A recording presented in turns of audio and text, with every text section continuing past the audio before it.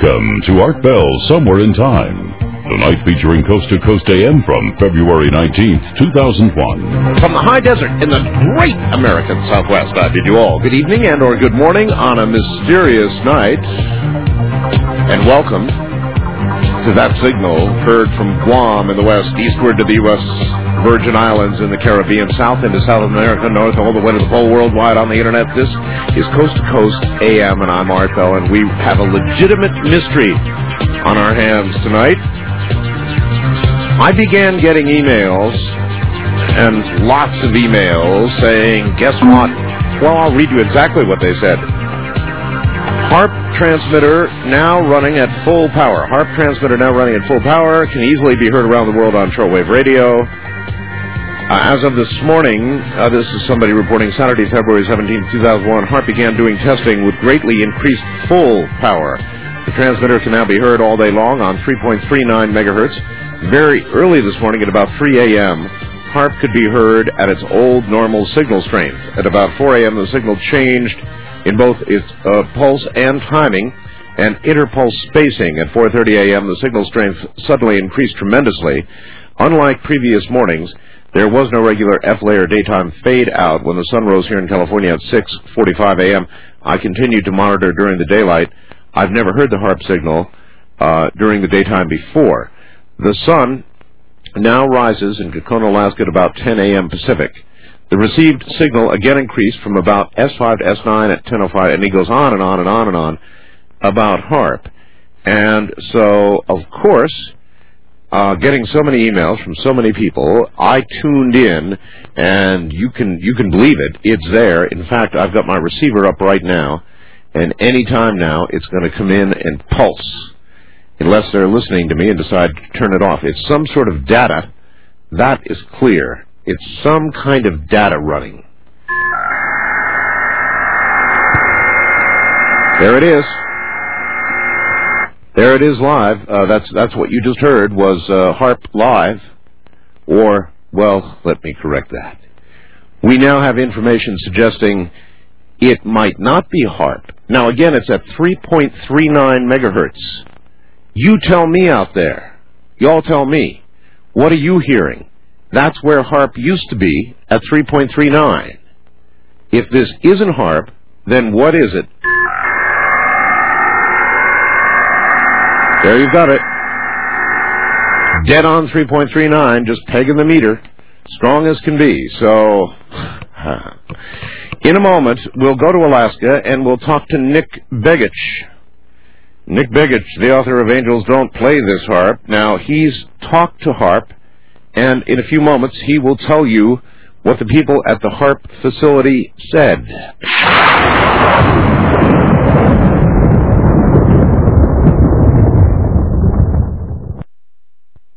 Now we take you back to the night of February 19th, 2001, on Art Bell Somewhere in Time.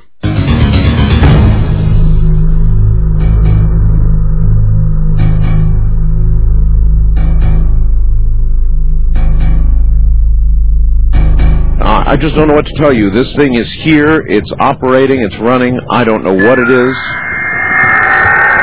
There it is. It comes in pulses like that and then just cuts right off. All right, so up to Alaska now. The man who wrote the book called Angels Don't Play This HARP. Here's Nick Begich. Nick, welcome. Hey, it's good to be with you again, Art. It's good to have you here. You know, we've been searching this out, and we just got an email from a fellow that thinks he knows what this might be. And what he says is that this is in the second harmonic above the North Slope, and someone may be trying to accelerate electrons, and that this is the right frequency for electron acceleration theories. And he's suggesting it's either high pass or one of the Norwegian or Russian antennas. And the person we're hearing that from is Dr. Bernard Eastland, who is the inventor of the HARP technology. We emailed him earlier. We got it back. So he's not exactly sure, but he thinks it may be something exotic like that. Exactly, and this is one of the ideas that was, that was one of the things behind the HARP project. High pass is a smaller transmitter that was supposed to be significantly smaller than HARP. But today, as we've kind of searched through the files and really took another look at some of these things, what we're finding is that high pass is actually being retrofitted to have a much higher effective radiated power than originally designed, which indicates that HARP as well will have a much higher using that same set of principles. But today what we did is we actually contacted folks at the HARP facility and some of our friends in the area. No. Just one quick note, and this is why everybody would naturally think it's HARP. This is the frequency where HARP has tested previously, correct? Absolutely. In fact, on March 27th, 1999, it was tested at exactly 3.39 megahertz, which is the signal being reported today. Right. The other thing that we double-checked is we went back into the HARP documents just to see what their spectrum allocations were, and they are allocated the spectrum between what would be 3.155 and 3.4. So it's right in the range that we're hearing the signal today. The other thing that's interesting is the over-the-horizon radar, which is one of the applications of HARP, has an allocation of 3 to 30 megahertz, so it could be within that range. Well, that's most of the shortwave band. But yep. Let me tell you something about this particular signal. During the daytime, when there is no propagation, essentially, in other words, when signals on this frequency really go nowhere, they don't begin to propagate until later at night, I was still hearing this. Now, that's some kind of line of sight, or I couldn't, if it was coming from Alaska, I couldn't imagine how I'd be hearing it all the way from Alaska during the daytime. Here at night, it's rock-crushingly strong. I mean, it's really strong. Well, one of the things to remember about HARP is, and these ionospheric heaters, of which there are several around the planet. Tell everybody, if you would, I'm sorry for interrupting, Nick, but, it's been so long since we did a show, and I'm rushing into this one because of what's going on. Tell everybody, real quick, what HARP is. HARP is the High Frequency Active Auroral Research Project, and it's a joint effort of the Navy and Air Force to test a number of ideas with respect to the ionosphere. And this is a layer that begins about 30 miles above the Earth's surface and continues several hundred miles out into space. And by manipulating this layer and artificially stimulating this layer, the idea is that you'll be able to propagate or interfere with the propagation of communications across the planet. So this is one of the very things that we would expect to see. In other words, during the daytime, when signals are more difficult to transfer around the planet, HARP and systems like HARP are designed to enhance that propagation. Now, a couple things are happening internationally right now that I think may contribute to some of what we're seeing. It may not help us yet figure out who's transmitting today, but we know that the Russians have been running war games over the last several days, including the weekend, where they launched from an air-to-ground, from a submarine to ground, and from a portable ground-to-ground nuclear missiles. And with those, there's been a lot of saber-rattling in terms of the Russian capability with its missile systems and defense systems. And that's in advance of a meeting that's taking place this Saturday, and it's going to take place in Moscow between Secretary of State Colin Powell and the Russian Foreign Minister. Actually, that's in Cairo. And then later, a visit to Moscow by the NATO Secretary General, George Robertson, is to take place. And some of this, it may very well be that the signal's being generated by them as a show of capability in this particular band. And bearing in mind what Dr. Eastland has just informed us. All right, again, tell us, Dr. Bernard Eastland is the developer of HARP? He was the inventor of the patents, the primary patents surrounding this technology. And then later he was contracted by Atlantic Richfield through a subsidiary he created called, it was Arco Power Technologies, Inc. And that organization was the one that won the first contracts to develop this HARP facility and test the theories. Now, all right, and he responded to you tonight, just before airtime, saying that it might be what? That it's that they may be using it to accelerate electrons, and part of that is that's the whole idea of heating the ionosphere or creating artificial plasmas which can reflect a radio signal around the curvature of the Earth. That who might be trying to accelerate electrons? Well, he indicates it could be high pass, which is near Fairbanks. It could also be the Norwegians, which have an ionospheric heater similar to HARP, or it could be Russian antennas. And the interesting thing about the Russian antennas, and I think he's grouping them because the Ukraine, as part of the former Soviet Union, also has one of these arrays. And we know from the Ukraine's website, which we also checked tonight, they have ongoing collaborations with both HiPass and HARP and Cornell University. But I must tell you, Nick, that with the way 3.39 megahertz would operate during the middle of the day, if I were to hear it here, which I did, and it were in Fairbanks, your HiPass in Fairbanks, right, the Norwegians or the Russians, it would be an incredible accomplishment. I've never heard anybody do this before on that frequency when propagation is closed. That would be an astounding thing. Well, this is what to remember about HARP and this whole concept was to create the environment where they could literally artificially stimulate the ionosphere in a way to do exactly these kinds of things. Well, if that would be true, and that's what it is, then somebody has succeeded. And everybody should know this is actually blasting a hole, if you want to think of it that way, in the ionosphere, or heating the ionosphere. And I heard originally that HARP was intended to also look for underground bunkers and tunnels, correct? Right. Yes? That's correct. And that there could be biological effects on human beings and all the rest of it. Absolutely. In fact, when HARP was first designed, the interesting part of it is the versatility of the instrument. And that's what I think attracted, lots of scientists to look at it, because not only could it affect the ionosphere for, say, communications purposes, but as you say, if you pulse the signal in at the right pulse rate, what happens is the ionosphere, this layer above the Earth, begins to vibrate or resonate in harmony with the signal and the pulse rate of the signal. And what that causes is what's called an extremely low frequency signal, or an ELF, which comes down to the Earth, passes through the Earth, and this is what they use for Earth-penetrating tomography and also for communication with submarines. And it happens to also correlate with the predominant brainwave frequencies of human beings, which has been one of the more controversial areas surrounding this technology. Now, when you called some physicists, I guess, at the HARP facility earlier today, they deny it's them, right? That's correct. In fact, we started with a conversation. It actually was my staff person here who spoke with Michelle Engerbritsen, who is the site manager. She had Dr.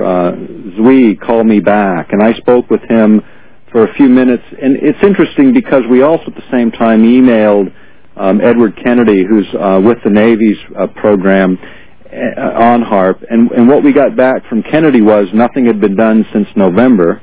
And yet what we got back from the site was nothing had been done since January, which are significantly conflicting comments. Yes, they certainly are.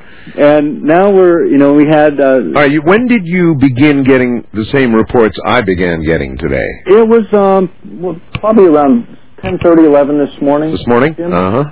And I think that's when we got the first facts of the article that you had quoted from as we began this. And at first we looked at it and we thought, well, it's interesting. We did a little bit of looking around. We didn't really find anything to confirm, but when you called me later in the early afternoon, we decided to really take a dive into this. And it's interesting is the search yielded a lot more than we expected, maybe in a few different directions, but we're a little skeptical about what the HARP folks are saying, because one of the other things they have said historically is that they would not interfere with the ham radio operators band, and yet they did experiment, it was about a year and a half, maybe 2 years ago now, where they actually interfered significantly. Yeah, well, I received those. I remember receiving it, and I was unimpressed at the time. I guess it was kind of low power, and it wasn't that much. I heard it, but it wasn't much. What we have on here now, 3.39, is a bone crusher, and I sure would like to know where it's coming from. Well, and the other thing about this right now is the developmental prototype. Back when they were running those tests, they only had 18 antennas that were firing. They have the full prototype array of 48 at this first phase of development, which has an ERP of just under 300 megawatts. And that's the effective radiated power. So certainly within the range of what HARP is capable of, and within its historic operating frequencies, those coincidences seem a little large for me to just accept the fact that they're not firing. Now, Are they using this facility? Are they using another facility somewhere else on the planet? I think that's still a mystery, but I believe that... in other words, there could be, kind of like in the movie with Jodie Foster, there were two machines. Yeah. Could there be one public HARP and one not-so-public HARP? Absolutely. In fact, at this point, just given the publicity and the controversy over this facility that continues, significantly continues in Europe, more so than the United States, I would think that is probably exactly what's happened, is a lot of this interest and activity has shifted off of this site, and it's something that was pretty predictable. And what we hear today, talking to Dr. Zui, is that there's no big additional funding coming in for HARP, which is a little surprising for a program that's already, sucked up $200 million in its direct expenditures and ancillary expenditures, especially at a time when this administration and the past administration are getting ready to deploy a full-blown missile defense shield in Alaska. Now, you said $200 million? Yes, and that's on the direct expenditures. You have to remember that ionospheric modification as an area of research has involved billions over the years, and the missile defense system that's being contemplated for Alaska, they've already spent $6.6 billion on that project with an anticipated top dollar price tag of around $85 billion when it's finished. Mm-hmm. And that's just the surveillance side. That's just the kind of technology that HARP would yield in terms of surveillance and over-the-horizon capacity, and maybe some interference capacity. But certainly, it's a big number. They've been talking about ground-to-air missiles as the methodology for affecting missile defense, but I believe, based on the research we've done, that is a ploy, that is not what's intended to be used, that it will be either a space-based laser system or it'll be a ground-based electromagnetic weapon system. And there's one in particular the Department of Energy controls right now that looks like more in line with what they'll put in conjunction with this over-the-horizon facility that's being built in the Aleutian chain. All right. Well, maybe what we can do is prevail on the zillions of hams who listen to this program and find out if Dr. Bernard Eastland might be right about one of his guesses, high pass at Fairbanks, the Norwegians or the Russians. But right. I find it hard to believe that it's any of those. It might be, but... and he knows a lot more about it than I do. So hams out there, listen to 3.39. Give us a report on what you hear. What's this about? You touched on this when we talked earlier, Nick. Could tornadoes be prevented? And you sent me something on this. Yeah. From CBS. Let me say this also. Even if it is the Russians and even if it is the Norwegians, bear in mind they're in cooperative agreements with the HARP facility. So it may very well, they may be transmitting, but it may be us. So let's remember that as we hear the reports. Yeah, it's really hard to know these days who you're hearing, and even when you know where it's coming from, you don't really know who it is.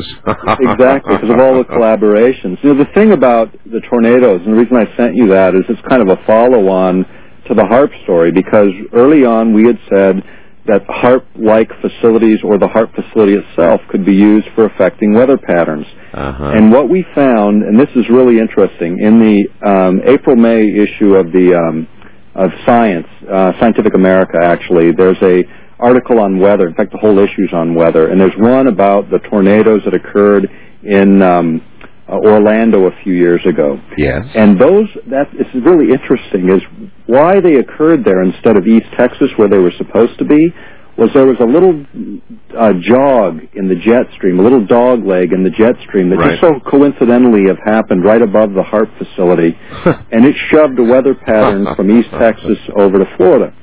Now, maybe a year or so later, we had the Oklahoma tornadoes that everyone should remember, the Oklahoma City tornadoes.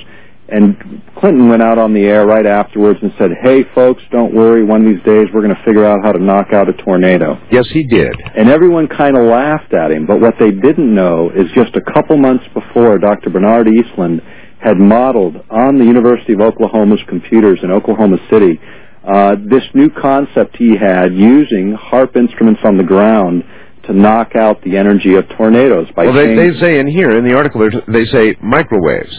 Right. Right? And what they originally did with this, there's two papers involved. There was an early paper done for the European Space Agency using ground-based HARP-type systems, and then there was a second study that was commissioned, and this was the one that CBS picked up on. And what they talked about was a satellite-based technology that would create the same effect, and that study was sponsored by an interesting combination of NASA and FEMA. All right, hold on, Doctor. We'll be right back. Listen to this. The basic thought, quoting Bernard Eastland, is to find the right spot in one of the storms, the area where the energy is going into rotation, and to change it. They talk about a tornado being drafted between a hot updraft and a cold, rainy downdraft, and the job would be done with a 500-foot wide beam of microwave energy aimed at Earth from an orbiting satellite. That's all in this article. 3.39. What do you hear, folks? I'm Art Bell, and this is Coast to Coast AM. You're listening to Art Bell Somewhere in Time on Premier Radio Networks. Tonight, an encore presentation of Coast to Coast AM from February 19th, 2001.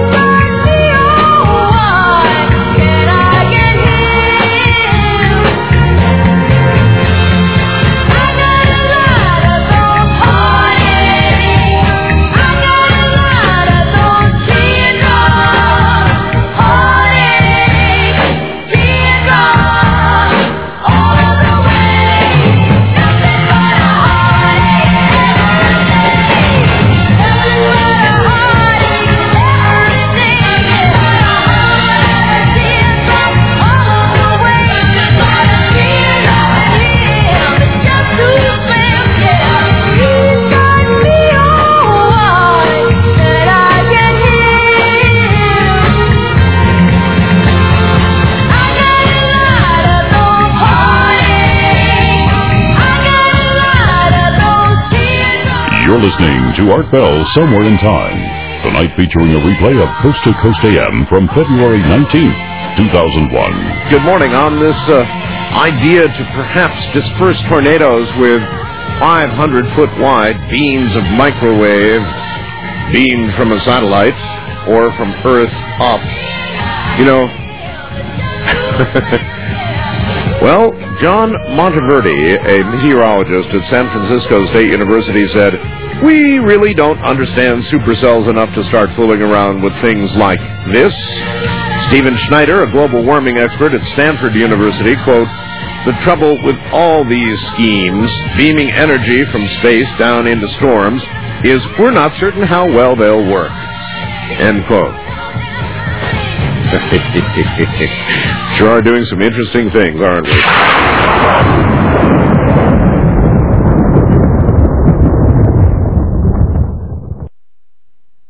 Streamlink, the audio subscription service of Coast to Coast AM, has a new name, Coast Insider. You'll still get all the same great features for the same low price. The package includes podcasting, which automatically downloads shows for you, and the iPhone app. You'll also get our amazing download library of 3 full years of shows. That's over 1,000 shows for you to collect and enjoy. If you're a fan of Coast, you won't want to be without Coast Insider. Visit coasttocoastam.com to sign up. Now we take you back to the night of February 19th, 2001, on Art Bell Somewhere in Time.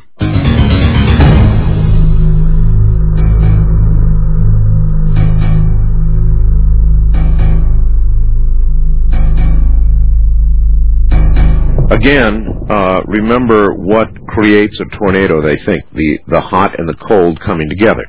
Quoting, it's suspected that a tornado forms between a hot updraft and a cold, rainy downdraft. Now, with microwaves, I could heat that cold, rainy downdraft, yes, but what if you missed and hit instead the hot updraft and brought that to about 2 or 3 times its normal temperature? Dr. Begich, welcome back. Hey, it's good to be back with you. That's exactly it. I mean, these kinds of experiments, if you miss the mark, so to speak, and you create the opposite effect, you end up intensifying the storm.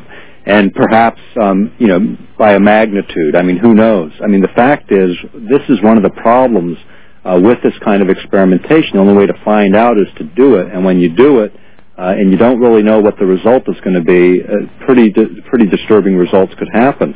And with weather modification as an issue, when we spoke before the European Parliament in February 1998, we brought up this issue. We brought up the issue surrounding missile defense, and that was a year before the public or anyone politically was aware that the United States was preparing to unilaterally violate the ABM Treaty, which was the anti-ballistics missile treaty signed by the Soviets back years and years ago.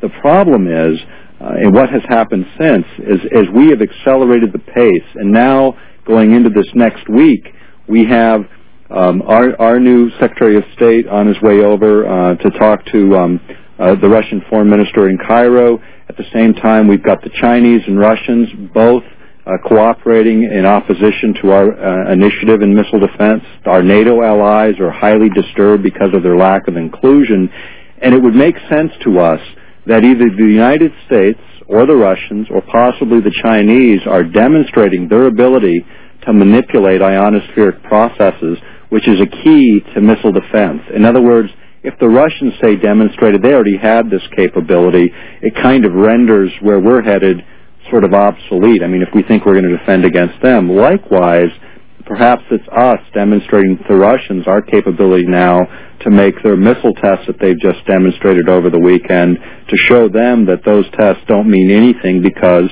we could stop those missiles with HARP-based technology. And bear in mind, right after the book on HARP published, we had an article that we got from Estavia, which is a Russian publication, where they were asking the United States to join them in an initiative for missile defense using a ground-based system of phased array antennas that would do exactly what HARP was designed to do. And now we see, years later, here's this demonstration in war games, and now we have this mysterious signal that demonstrates a capability nobody thought really existed on the planet today. All right. Ham radio operators, if you have a tower in your neighborhood, you're a marked man. I mean, any little flicker that people see on their TV, they're going to, they blame you. They're going to come knocking on your door. That's right. You got to be the one. So HARP is really a marked facility. Yes. Because right now, for example, there's a UN report that just came out on our weather and how it's going to get so violent and unreasonable. Here's the Honolulu Star Bulletin. Global warming could change days' length, scientist says. That's a very interesting one. So the weather is going to be changing and becoming more violent. I wrote a book about that a long time ago. Right. And I'm sure that as it does, and as tragedies occur, people are going to do what? They're probably going to blame HARP, even if it isn't their fault. That's exactly the case. In fact, we're seeing it show up more and more. I mean, the good news there is at least people know that there is a HARP facility, and they know that it has the potential for creating these problems. And this is one of the things the Europeans called for, and we've been asking for ever since we started this, independent monitoring. If we had independent monitoring of the HARP facility and facilities like HARP, we would all know today, right now, where that signal is being generated from, and perhaps even why it's being propagated. The problem is... Now, you directly asked them, and they told you it was not them. That's correct. Do you believe that 100%? No.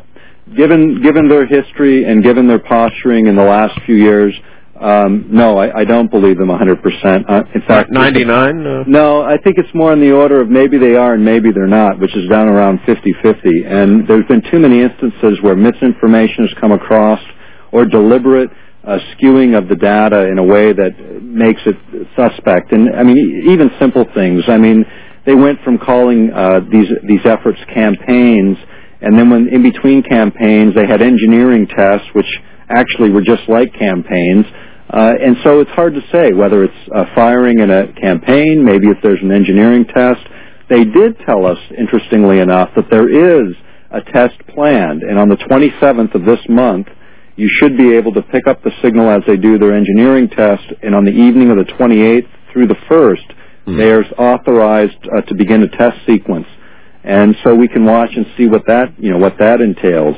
But again, they've missed their testing schedules before, and they've had tests where they have not been scheduled before, and their own program manager at the site versus her program manager at the naval facilities back east can't agree on when the last test was, and they're separated by about 3 months. So who knows who's telling the truth? Obviously, they're not giving us the full story.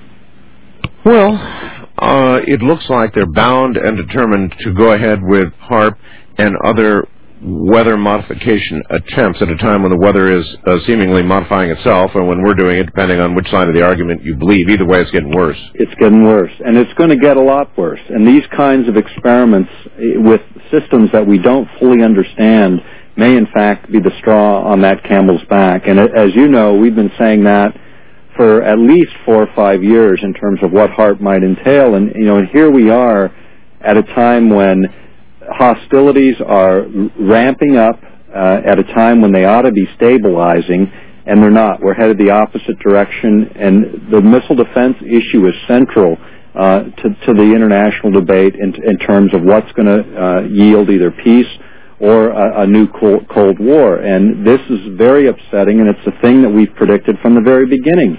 And here we are at a time when we should have a peace dividend, and instead we have the opposite. We have saber-rattling, even amongst our own allies. That is a very disturbing situation. Well, the national days, in a lot of ways, are kind of over. And by that I mean what we would do here in America scientifically, or the Russians would do in Russia, or whoever, wherever, would be a local effect. But now we're approaching these technologies where individual nations can do something that will affect or could affect the entire world. Absolutely. In fact, there was a comment made by Secretary of Defense Cohen dealing with some of these new exotic weapon systems, and he was equating them to, or giving credit to terrorist states, and he said others are engaging even in the eco-type of terrorism where they can alter climate, set off earthquakes and volcanoes remotely through the use of electromagnetic waves, unquote. And he said that on April 28, 1997 at the University of Georgia. That is very disturbing. The idea that terrorist states, through electromagnetic waves, could alter climate, create earthquakes or volcanic eruptions, that's pretty, giving credit to terrorist states as unsophisticated as they are in their technologies. That's saying that maybe this technology is much simpler than we heretofore thought. Just about everything I've been talking about lately has had to do with electromagnetics, Nick. It's amazing. It's the nature of it. Synchronous, I guess. It's where, whether it's hardware, software, or human beings, this is the cutting edge of where science is headed. And if you look at what we wrote a year ago, we said basically an outline of technologies and what was coming. And what we've heard from this latest administration is the intent to leapfrog into the next generation of technologies above where most people think we are. It's exactly where we said it was going. I mean, if we had been a prophet, we couldn't have laid it out more clearly, and we didn't do it that way. We did it with 650 source documents saying this is what's coming. And here it is, a year later, and we're right in the middle of it. And we have the mystery signal, and hopefully people out there in the ham community might be able to locate that signal the same way they located the woodpecker signal back years ago. Yeah, we'll find it. Here's what I would ask hams to do. Monitor tonight now, if you wish, on 3.39, reported signal strength, but then even perhaps as important or more importantly, tomorrow during the day when propagation is closed on that frequency, listen and give me reports during the day, and that'll really help us nail it down. Because if it's really, really strong, really, really close to you, then we'll know. Believe me, we'll know. If we get enough reports from all of you out there, send them to artbell@mindspring.com. We'll figure it out. It'll be interesting because this may turn out to be surprising for everyone. I think it's going to be an interesting thing to see what exactly it is happening. If it's a HARP, that will be a confirmation of knowing that we can't depend on them for good information. But if it's not HARP, it shouldn't be discounted too quickly. We'll take a look at what's there. Well, maybe it'll just turn out to be some sort of innocent data service, but I've never heard it before, and obviously nobody else has either.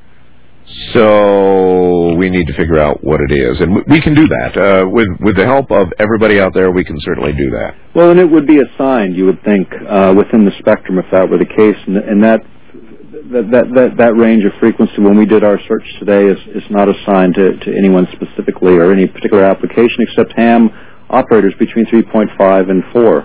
Right, but bearing in mind this is 3.39, which is down below 3. Just below, just below the ham bands, and exactly where HARP has been before, which is what is making it so suspect. Exactly.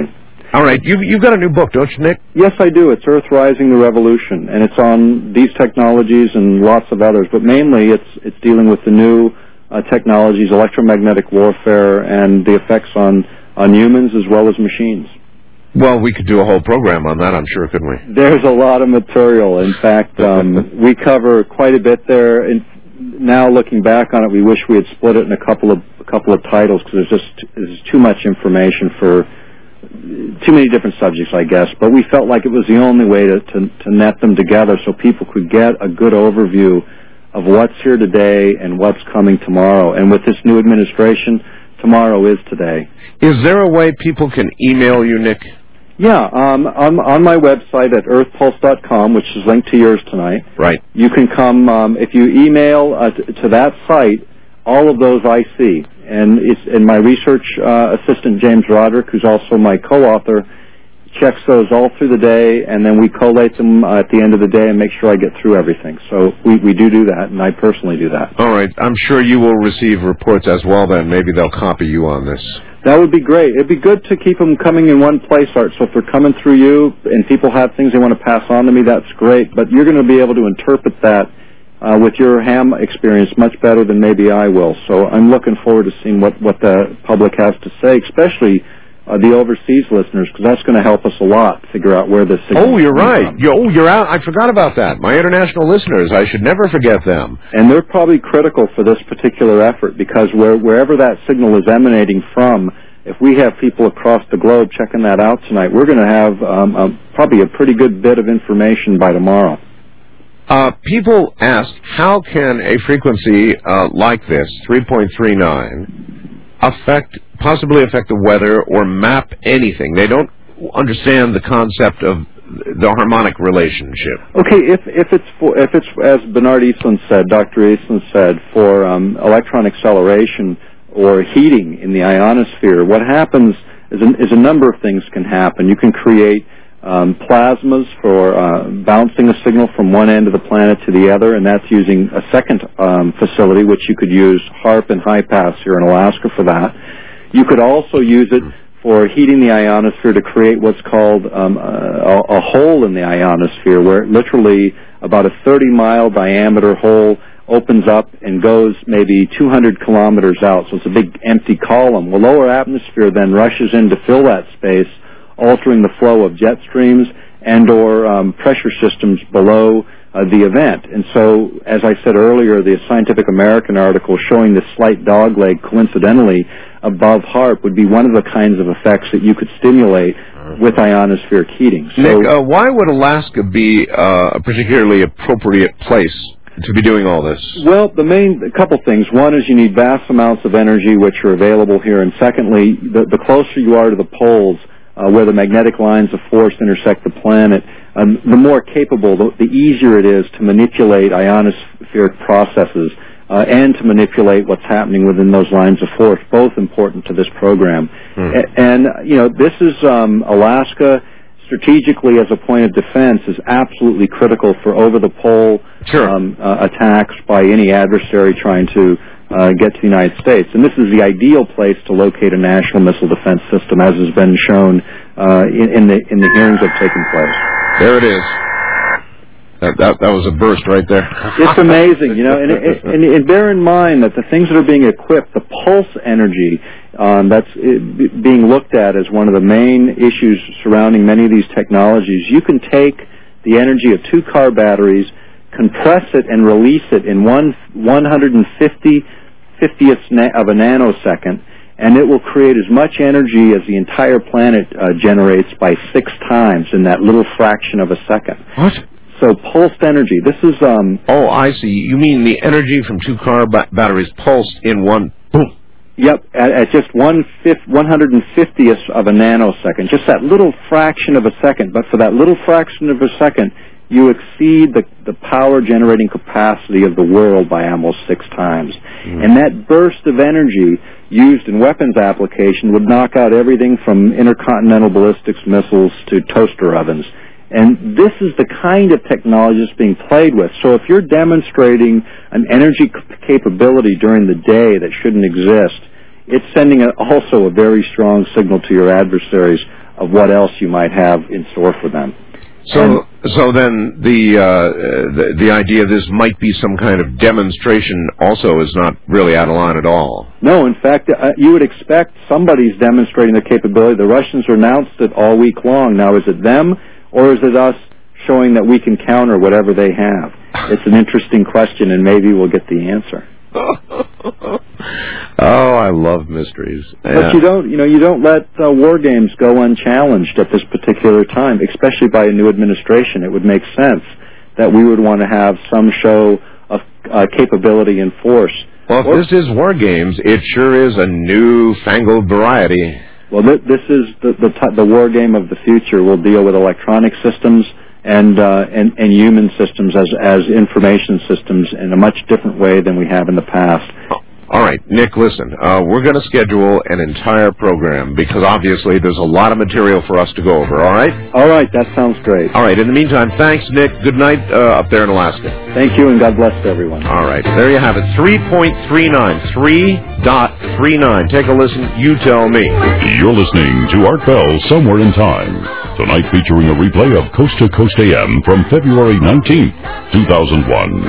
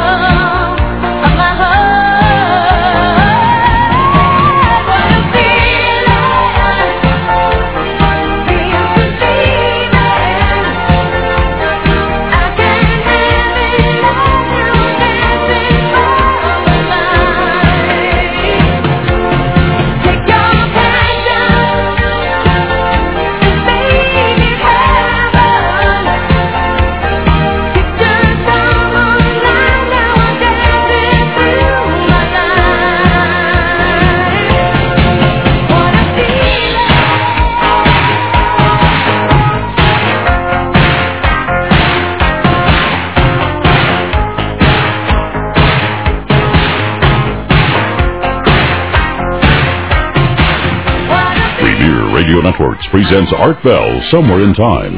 Tonight's program originally aired February 19th, 2001. Good morning, everybody. We're monitoring a mysterious signal on 3.39 megahertz that Dr. Bernard Eastland says may be an attempt to accelerate electrons, what's called high pass in Fairbanks.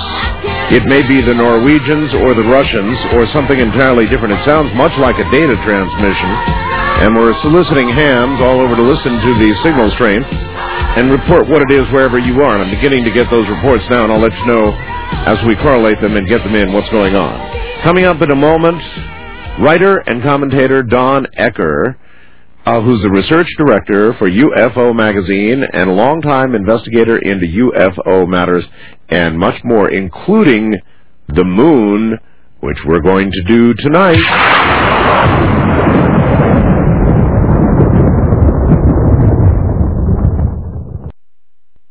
Now we take you back to the night of February 19th, 2001, on Art Bell, Somewhere in Time.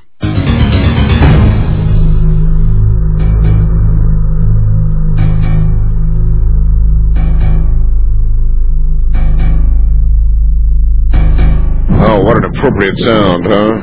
You've seen the UN report?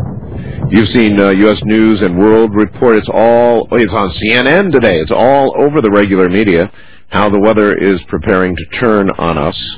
And again, we're monitoring. Here's an email. Listen to this. Art, listening from Traverse City, Michigan. So that's a long way away, right?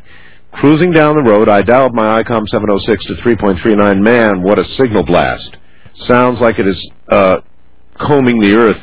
My friend the other day, a fellow QRPer, that means low power person, hit Italy on 1 watt. The signal sounds like it's keyed much like a repeater on 2 meters. In the very beginning of the sound, Art, I could be wrong, but you hear a tone signal, then a scrapping sound, but it is a tone signal in the beginning. Very interesting. Welcome back, blah, blah, blah, and on and on. And I'm getting these reports from all over the country right now. It's going to take quite a few of them to begin to correlate where I think this is, and more importantly, it's going to take daytime monitoring as well. Now, writer and commentator Don Ecker is the research director at UFO magazine and a longtime investigator into UFO matters. In 1966, Ecker had his own UFO sighting in Pennsylvania, an experience which lingered in his memory and became the foundation of his ongoing quest for more facts on the subject. Now, the same thing happened to me. When my wife and I had ours, it sort of settled something in your head, and you go, oh my God, this is either them or it's us. And either way, it's a gigantic story. Either we figured out how to defy gravity, or they are here. Anyway, moving on, in 1969, Ecker enlisted in the U.S. Army, ended up doing 2 tours of Vietnam with Special Operations, Army Security Agency during the war. After returning from Vietnam, Ecker served as a police officer in Idaho, Colorado, and Pennsylvania for medical retirement in 1986. Having been seriously injured in a SWAT team accident, Ecker spent a good part of his recovery following up on UFO information by computer. During his investigations at the time, Ecker ran across UFO magazine and subsequently contributed many articles. In 1993, he married the magazine's co-founder and editor, Vicky Cooper. With UFO magazine, that's a marriage made in literary heaven. With UFO magazine, Ecker continued his pursuit of the enigmatic UFO phenomena. He has appeared on countless radio and television shows. In 91, became the host of his own show called UFOs Tonight, and then Strange Days, and he's been all over. And most recently has published a book, is busily compiling information for a book on lunar anomalies. Here is Don Ecker. Hi, Don. Art, it's a great pleasure to be back, and it's a great pleasure to hear you on the airwaves again. Well, thank you. It's a great pleasure to be here. That's a lot of pleasure. Anyway, great to have you, Don. You have sent me some photographs of the moon for use in tonight's program. Yes, up on your website. Yes, on my website right now. And you may recall, you and I had a discussion when I called you to do the show, and we were talking about lunar photographs. And I said that in the past I've had some, and from varying sources, including Richard Hoagland and others. And most times, to be honest with you, Don, when I look at them, they look like rocks. It just looks like a desolate... It looks like almost where I live here, as a matter of fact. If you were to take pictures of where I live, Don, from... It looks like the moon, right? Yeah, it looks like the moon. It's just like the moon. As a matter of fact, on this UFO cover-up thing on Fox the other night, they said they thought that it was done out here at Area 51, which they suggested looks just like the moon, and it does. And so when I look at these photos, I'm looking for some of the things that people say are there. And in the case of the ones you've sent, even the ones you've sent, I look at them and I say to myself, it looks like rocks. Well, the moon art is basically made up of rocks. Rocks, yes. But the anomalies. Now you've got to realize that in the 8-9 years now that I've been conducting this research, I have by now looked at literally thousands of lunar photographs, and the majority of these photographs are in black and white anyway. Well, sure. And the one of the things that I want to talk about later on this evening was a show that I did a number of years ago, about 6-7 years ago, with an engineer down in Houston who also got on this trail of lunar photographs. Right. And we were discussing the photographs that are publicly available, publicly accessible now, where the public can go, they can request photographs, they'll get them, and then the photographs that NASA has that have never seen the light of day. And these photographs are of extreme high resolution, high clarity, much, much different than many of the photographs that we see. But well, yeah, but why? The photos that I sent you, for example, one of the photographs show two objects rolling over the lunar surface out of Vitelli crater that are leaving very clear tracks as they're rolling across the surface. They look almost like an armored tread, like a tank tread. Do you know which one I'm referring to? Well, I'm about to get online here. I just rebooted. I had the blue screen of death here, so I'm rebooting, and in just one moment I'll be online and I'll be able to look at the photograph you're talking about. I know it's really important to be able to know what you're looking for when you see these photographs, or you say, as I did, just a bunch of rocks. Sure. And as a matter of fact, since you announced that on your website, or Keith Rowland, your webmaster, put up that I was going to be on there, I've already received a number of emails from your listeners around the country that have gone up, looked at some of these photographs, and I've already heard, well, gee, I don't know what I'm looking for. I don't know what you're saying is there. All right, now which one do you want me to look at? Okay, down, I think it's third from the bottom. Third from the bottom, right? 1, 2, 3. Oh. All right, I'm there. It says two rolling objects. Right. In Vitello crater, is it? Yes. These objects rolled up and out of the crater. Notice the track, the larger one. Up and out of the crater? Yeah. Now, NASA says that you're not looking at anything unusual. These are just rocks that are rolling across the lunar surface because of some inexplicable geological event. What?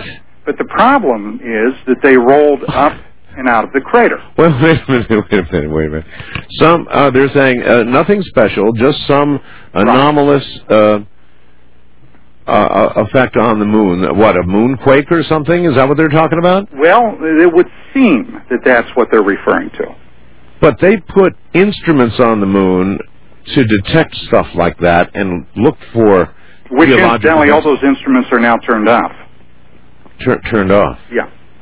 You know, this does look like it obviously took a... I mean, you could imagine that something would... Well, here I'm thinking a meteor hits the moon and goes rolling along it. Right. But you're telling me this object came up out of a crater? Yeah, and if you follow the tread back that it left in the lunar soil, you'll see the hole that it come up out of. Well, now let me see. Let me get. When you click on it, you can get the full photograph. Right. Oh yeah. Now, what would it be doing coming up out of a hole? And look at the tread that it leaves behind. This is one of those inexplicable things that put me on this quest many years ago, because I'm not satisfied with the answers that have been forthcoming out of NASA. But that's only one photograph. Now, if you go down to the next photograph below that, yeah, this is an area on the moon called King's Crater. All right, now I'm looking. You've got an arrow and you've got a circle. Right. On King's Crater. Yes, what am I looking at? Okay. If you look just beside the circle to the left, and at about the 10 o'clock position. Yes, I see an arrow, yes. There is, and you have to look at it. I realize that if your eye's not trained, it's going to be hard to see it first. Looks like a rock. Well, it's not. If you look at it closer and click on it to get the full effect, Art, all right, you're going to see what, to me, beyond any doubt, looks like the rear end of a satellite dish. Wait a minute here. Oh, it does. It does. Are you sure, Don, that we're just not... It does actually look like the rear end of a satellite dish. Exactly. Now, at the upper left part of that photograph, you'll see a white arrow, Art, that's pointing down at two structures that are sitting in the shade. There's a wall behind it. And when you look at it very closely, you'll see what appears to be in the one structure, two lit windows in what to me looks like it's styled like an old Army Quonset hut. That's what it looks like to me. I'm not saying that's now, wait what a minute. it is. I'm not with you here. I see the two white arrows above it. Okay, right. Go back out to the main lunar screen. Go down one more picture. I sent that section blown up. All right. Which one is that? I'm sorry. How many up to the bottom? That's King's Crater. That's the very last photograph. Oh, okay.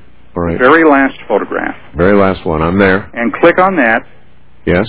Now, look at about the 9 o'clock position in that photo.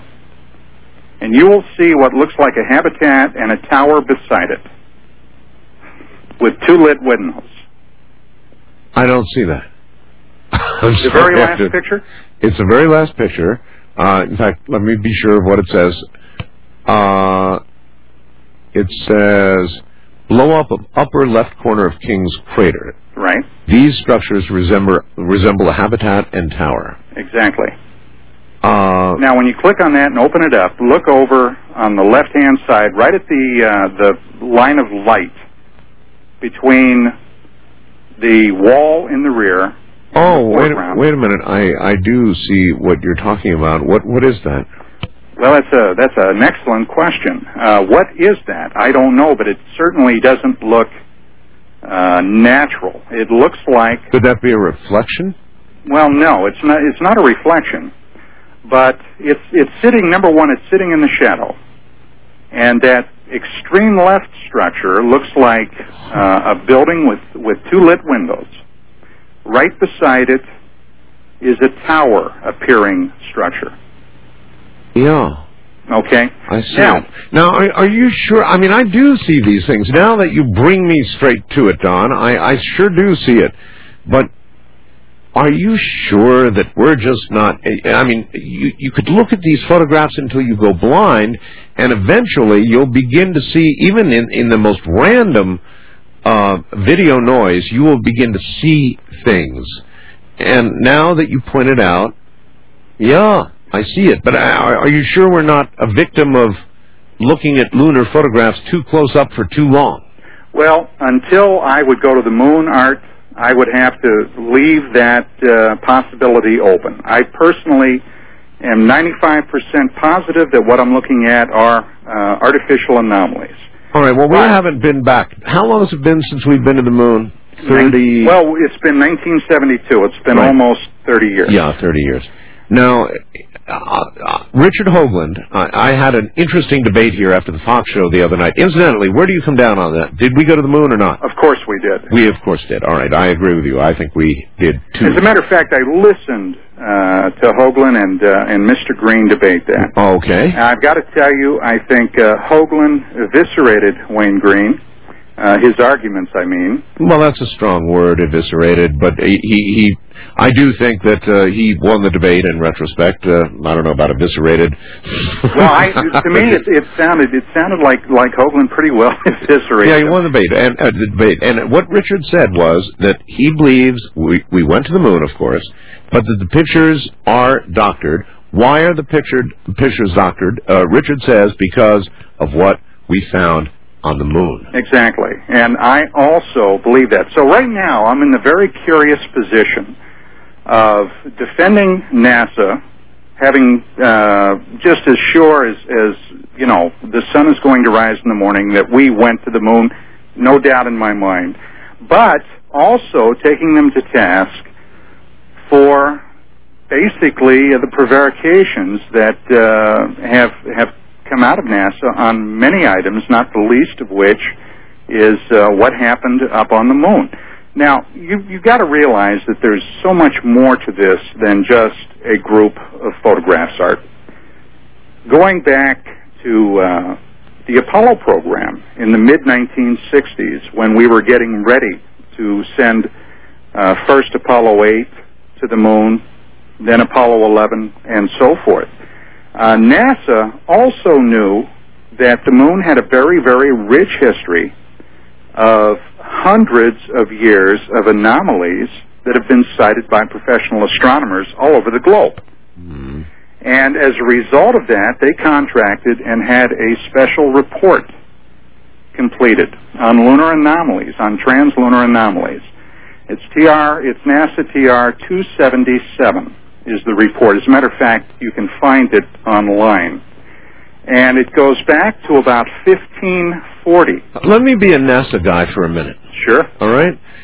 Your position, let me understand it, Mr. Ecker. Remember, I'm a NASA guy here. Your position is that the photographs have been altered and that we altered them because of what we found on the moon, and that's why we haven't been back to the moon. Is that roughly correct, Mr. Ecker? Roughly, yes. I would have to say that is roughly correct. Well, Mr. Ecker, let me give you our position. Here at NASA, we would like nothing better than to find extraterrestrial life. In fact, our funding and our ability to go back to the moon would be solidified in about 2 seconds flat if we had such evidence. So we'd bring it before the American people and before Congress and the President immediately to give the space program a shot in the arm. Why would you think we wouldn't do that? Well, Mr. NASA person, you know, when I went to Vietnam the first time, I lost interest about 15 minutes after I got there. But yet I ended up spending 26 months in Southeast Asia, regardless of the fact that I and millions of other people lost interest in going there. However, in 1972, after Apollo 17, NASA had another mission ready to go with the rockets already built, ready to be set on the launch pad, the astronauts trained, the mission paid for. Yes. You didn't go. And your reason was the American public lost interest. Now, I would have to ask you, sir, who is BSing whom? Well, I'd like to say I have a quick answer for you, but of course, here at NASA, we're always accused of BSing. And we're used to that. It was, in fact, the American public losing interest. And, of course, we were at the end of funding for the manned projects to the moon, and we couldn't see any reason to go back. We had collected samples and rocks and knew quite a bit about the moon, and the American public simply was not prepared to support more spending, Mr. Ecker. And now, I'll tell you what happened when we... I got to go back. Wait a minute. I got to go back to Art and take a break. All right? Okay. Hold on, Don. Don Ecker is my guest. I don't make it a good NASA guy. I know that's about what they'd say. Something like that anyway. Stay right where you are. You're listening to Art Bell's Somewhere in Time on Premier Radio Networks. Tonight, an encore presentation of Coast to Coast AM from February 19th, 2001.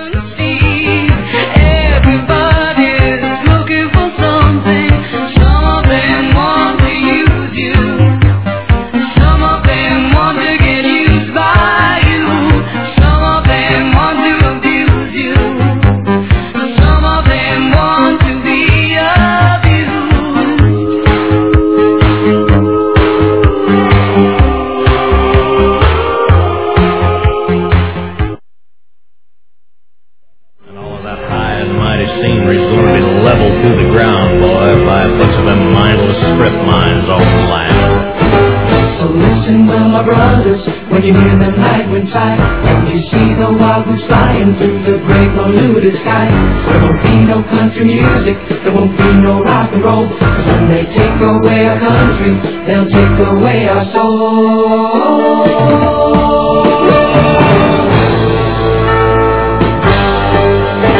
Well, it's only going to take about a minute or so till the junkyards fill the prairies, boy. Them smoking yellow grass fires start to burn. And the warnings on them beer cans going to be buried in them landfills. No deposit, no sad songs, and no return. Yeah, it's only going to take about a minute or so till the factories blot the sun out. You're going to have to turn your lights on just to see. You're listening to Art Bell's Somewhere in Time on Premier Radio Networks.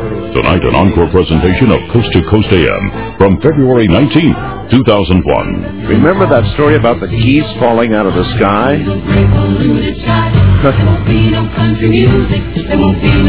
That's getting strange out there. We're monitoring a pretty weird signal on 3.39. We'd appreciate your reports, not just during the nighttime hours, because it appears to be propagating just about everywhere, but during the daytime hours as well. And then there's a UN report out today. And then there's Don Ecker, who's pointing out things on the moon, and I'll be damned. As I start looking at these, I do see them. Why would a rock on the moon, where there should not be geologic activity, jump up out of a crater and roll across the face of the moon, leaving an obvious track? Now, I certainly do see that with no problem whatsoever. What's going on up there, anyway, or what has gone on?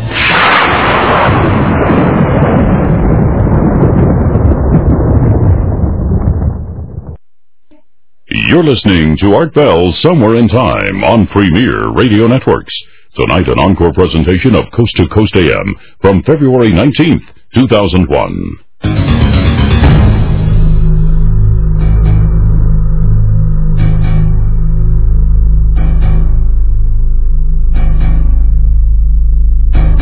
I've got to tell you about a letter I received, and we'll get back to Don Ecker. I have received a letter from somebody at Area 51. Now, there's part of the letter that I cannot post, and I have not posted it because of the restrictions placed on me by the person who sent it to me. All I can tell you is this. The person who sent this had information about my location that could only be obtained by the most exotic aircraft in the world, more exotic than you can possibly imagine. And I got specifics on that, but I cannot release them because of what I promised. And so instead we have released what we were told we could release, which was the body of the email, which is called Jimmy the Dog. Jimmy the Dog. And I may get to reading it to you and to Don Ecker a little later. In the meantime, if you want to read it, it's on my website right now under What's New. Email Jimmy the Dog. Read that. It'll blow your mind.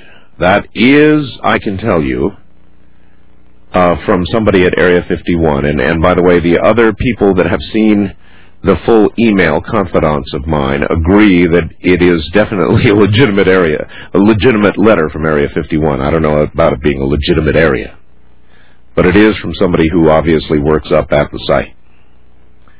Having said that, we now go back to Don Ecker, and the photographs we're talking about right now are also on my website. If you go up there, www.artbell.com, click on Program, tonight's Guest Info, you'll see Nick Begich there, and then below him, Don Ecker, with the moon photographs that we are discussing as we go here.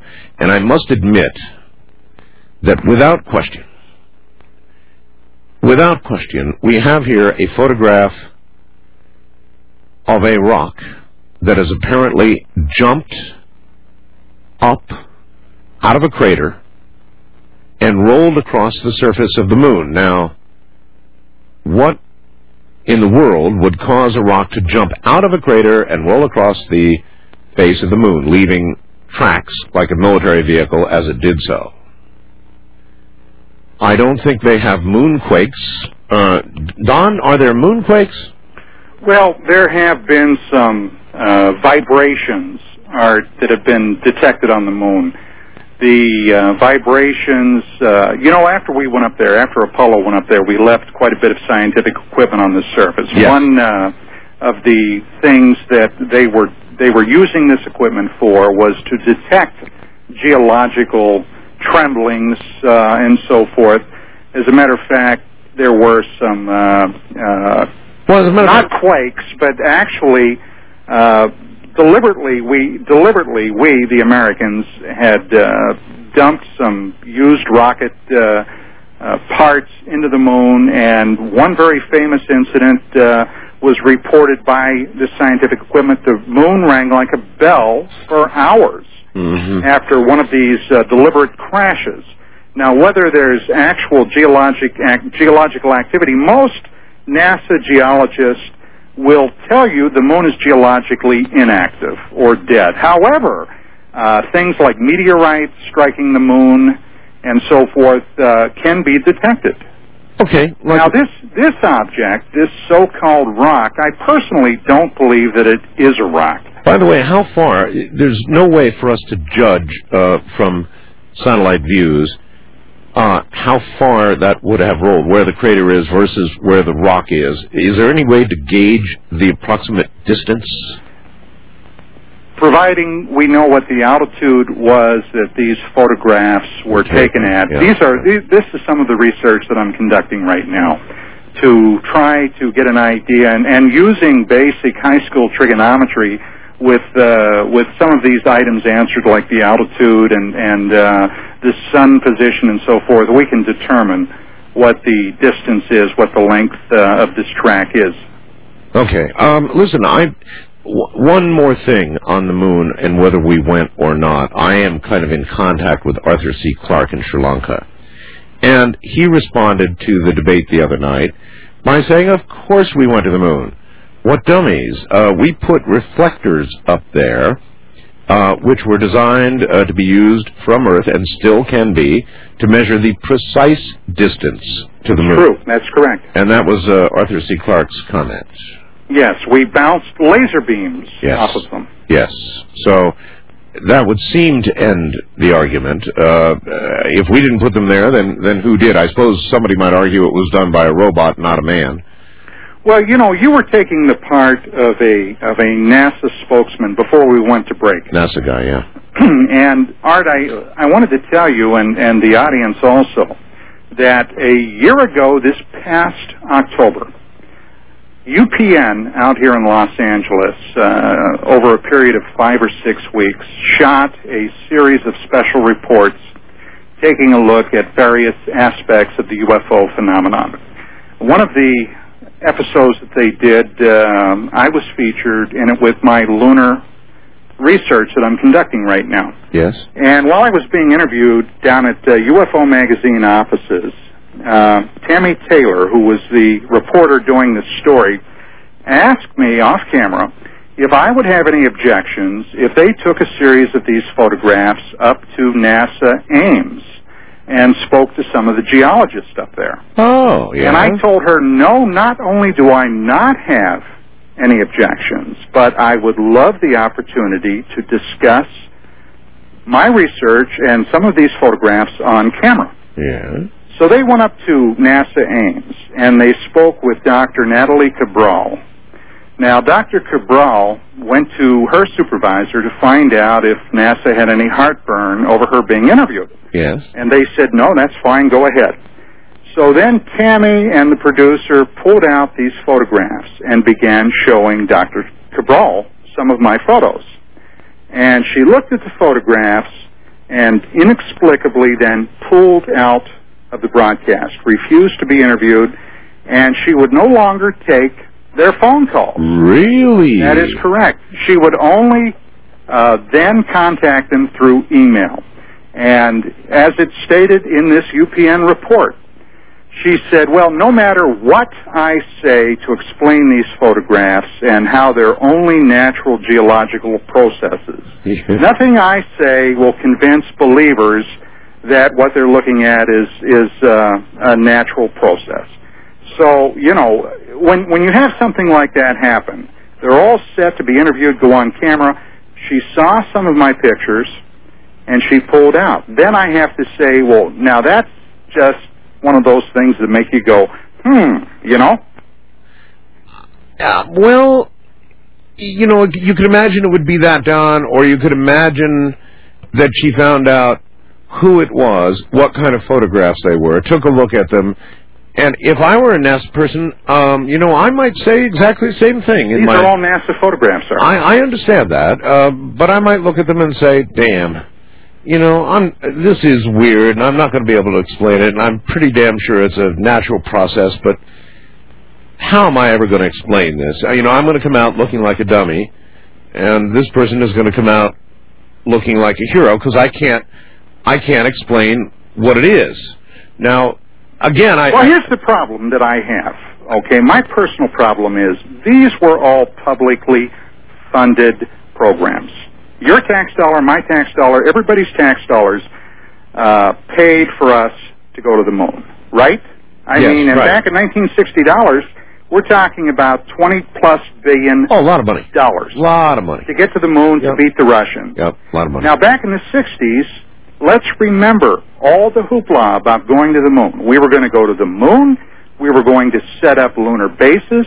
We were going to carry manufacturing processes up there because there are certain things that can be done cheaper, better, more sturdy. Oh, and listen, since then, we found water at the poles. Big news, remember? Big news. Yeah. So we go up there a half a dozen times. We're in this tremendous race with the Russians. We lost astronauts. The Russians lost astronauts. The Russians ended up never even going to salvage their national pride. We go a half a dozen times, inexplicably quit, had more missions that were ready to go that never did go. That bothers me. Then we stepped back for about 3 or 4 years until Skylab. And since then, other than going out of the solar system, we haven't done anything except in orbit. Until... But how do you answer... Now, wait a minute. Until about 3-4 years ago, we went back to the moon, Art. Right. The Clementine mission went back to the moon. That's right. A robot mission that took over 2 million photographs, completely remapped the entire lunar surface, and who paid for it? Wasn't NASA. NASA didn't go there. The Department of Defense went there. Cheaper, faster stuff. Well, hey, look, now I've got to ask myself, if it's true what NASA said years ago, that we basically know everything there is to know about the moon's not interesting anymore, that's balderdash. That's not even close. And then when we do go back, it's the military that goes back. Now, that, you know, all those little things make me go, there's something just a little strange here. I know, they make me go, too, but... Again, answer my question. Why would it not be... What would be so incredible that it would not be in the best interest of NASA to splash it all over the place to get the manned space program really humming? If there was evidence of extraterrestrial presence, or even some early Earth civilization presence that we don't know about, whatever you might imagine on the moon, why wouldn't NASA announce it to the world? Why? It all falls down to one very simple phrase, but one phrase that is so deep, it's literally mind-boggling. national security. It's the same phrase that has made the UFO subject persona non grata for 50, 60 years. Yeah, but let's get specific. What kind of national security? This would be something in the deep, dark past. These are relic-like things, unless you have argument with that. Well, I do.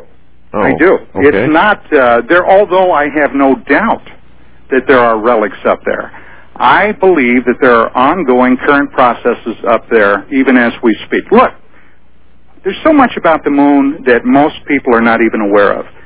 Let me give you just a couple of very short little things that will make you think about this. Sure. You know, the oldest rock ever discovered on our planet, the Earth, can only be dated back about 3.5 billion years. Now, there's a lot of reasons for that. The sun, our star, Sol, is considered to be between 4.5 and 5 billion years old. The solar system, somewhere in that general vicinity. Now, it's not even really known where our moon came from. And we actually have kind of an odd setup with the moon. You know, most other planets that have moons, Mars has 2, Saturn has better than 8 or 9, Jupiter has a bunch of major moons and then minor moons. We only have one moon around our planet. And when we went there, one of the oldest rocks discovered on the moon was actually older than our solar system. It was dated at 5.3 billion years old. But you know what's even more interesting, Art? The soil that rock was found in was 1 billion years older than the rock itself. Now, this was reported in Harvard's respected astronomy journal, Sky and Telescope, back in 1973. Wow. Now, you got to ask yourself, a rock that's older than the solar system and the dirt that it's in, that's 1 billion years older than the rock, where did this come from? Now, something else that was noticed on the moon. The moon was incredibly dry, drier than our most dry desert here on the planet. Yet in 1971, some of those instruments that we left up there indicated that a wind of water vapor stretching over 100 miles suddenly blew across the lunar surface. Now, you've got to ask yourself, water vapor blowing across a size of distance 100 miles, roughly 100 miles, where could this have come from? Well, the answer is we don't know, or if we do, we're not talking about it. And when I say we, of course, I'm talking about NASA. Now, you know, don't think that NASA is this monolithic agency where everybody that works there is in the know. Of course not. If this is considered as important a national security issue as I think 99.9% of the NASA people would have no idea. Exactly. I can go along with that. I certainly can go along with that. What I don't understand is what could be the motivation, the national security motivation, for keeping this a secret. Why do you believe, and I mean you've been doing UFO stories for many years now, what is the reasoning behind the secrecy of that? It all falls in the same thing. Back in '92, I broke a story on CNN concerning the space shuttle, STS-48, and that famous video of the UFO seen over the limb of the Earth, and suddenly it makes a dramatic right-angle turn. Yes. Something seems to shoot at it. Yes. Now, I was told shortly after that broadcast on CNN that I had really angered a lot of people back in Washington. That video, when I got my hands on that video and CNN ran it, that the next day the channel that had been beamed down to Earth on had been encrypted. Later, NASA spokespersons like Jim Oberg went on the air and said, well, you know, the reason that the channel now is encrypted is to protect medical privacy of the astronauts and what have you. That's I remember that. But I also remember what NASA said it was. They said ice crystals. Yeah, which were being pushed around by positioning jets. Right. Right? There's only a couple of things wrong with that. What? Art. And I pointed out what was wrong with it on the air and was accused of coming on the TV show to sell magazines by Oberg. Number one, in a zero-G environment, and I have videos here. As a matter of fact, I have a number of videos that demonstrate this clearly. If you have debris or junk, for example, in the bay of the space shuttle, Right. and you open up the bay, you'll see this stuff float up. It's in a zero-gravity environment, right? Right. And you'll see these little items tossing and tumbling and twisting and turning. That's right, yes. Okay. This object never demonstrated any of that. It was flying in a nice, straight, lateral line across the screen. That's true. You see this blossoming light effect. Now, Oberg, when he was trying to explain that, said that this was one of the attitude thruster jets firing. Right. Well, I don't want to call Oberg a liar, okay? I'll just say he was gravely mistaken.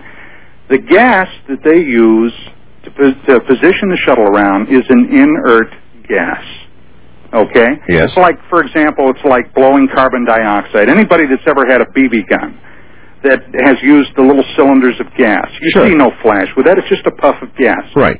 That will push the shuttle around. But yet, whatever that flash of light was, a split second later, this projectile thing came flashing up through the screen exactly at the position where this unidentified object had been just a split second before it made the dramatic turn. Now, they tried to say on that broadcast that this was simply ice from a wastewater dump. In other words, it was frozen urine that the astronauts were dumping out. The problem with that was the water dump took place about 2 or 3 minutes after this event happened. So you've got a lot of inconsistencies there. I know. All right, Jim, hold on. Don, I mean. Thank you, Jim. Don Ecker from UFO Magazine. Well, I don't know. What do you all think? We'll have the lines open after a while. Take a look at the lunar photographs. I'm Art Bell. This is Coast to Coast AM.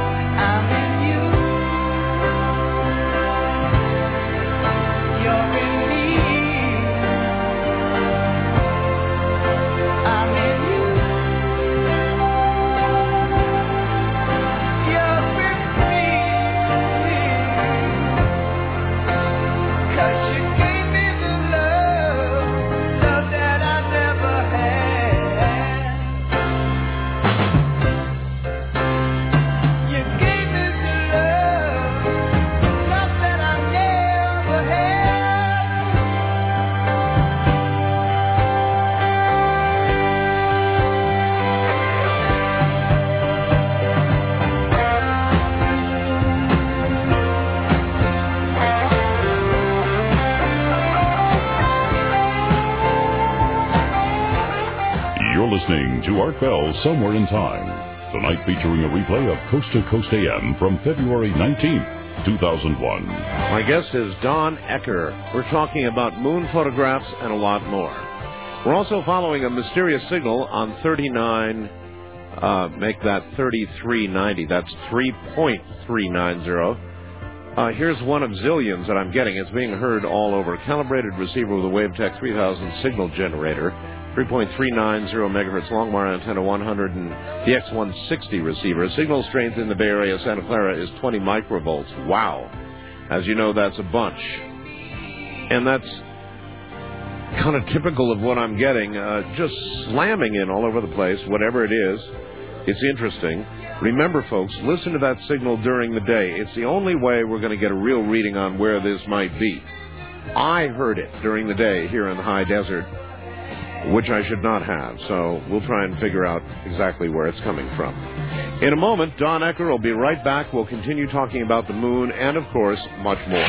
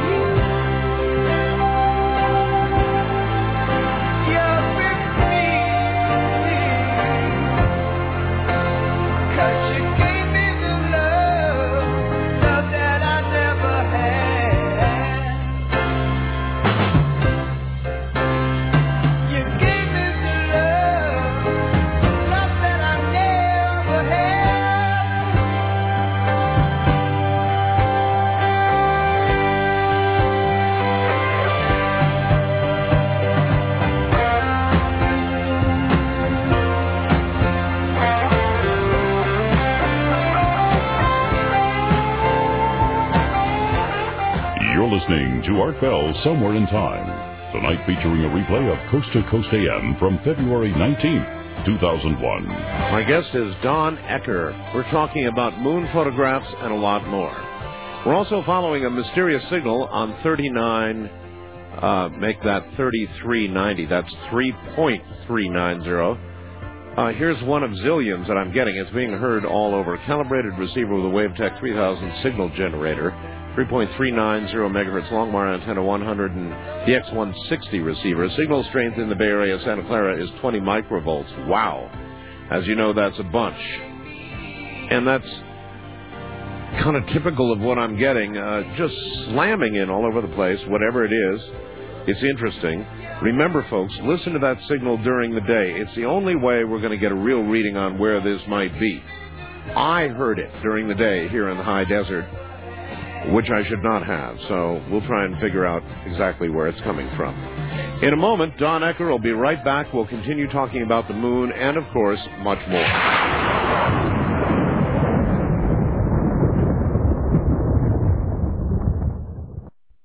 Now we take you back to the night of February 19th, 2001, on Art Bell Somewhere in Time.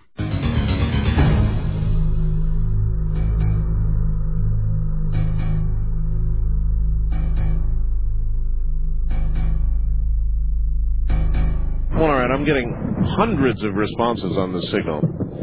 And many are saying they hear two signals, and I agree with that. First signal you hear, this is from West Virginia, by the way. Very, very strong in West Virginia. Second signal following is much weaker and appears to be repeated over and over. Perhaps some of your listeners involved in the digital modes can identify one or both of them. I cannot. It sounds digital. That's the only reference point I can give you for it. It sounds digital. But I don't have the slightest idea. And here we have this story saying it's HARP, HARP denying it's HARP, and Bernard Eastland, Dr. Eastland, saying it might be High Pass at Fairbanks, Norwegian, or perhaps the Russians.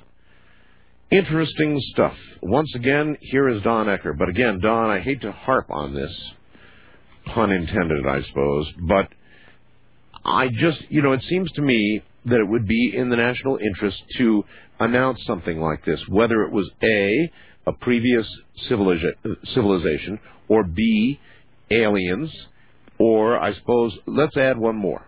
Let's add a C. Something we're doing now.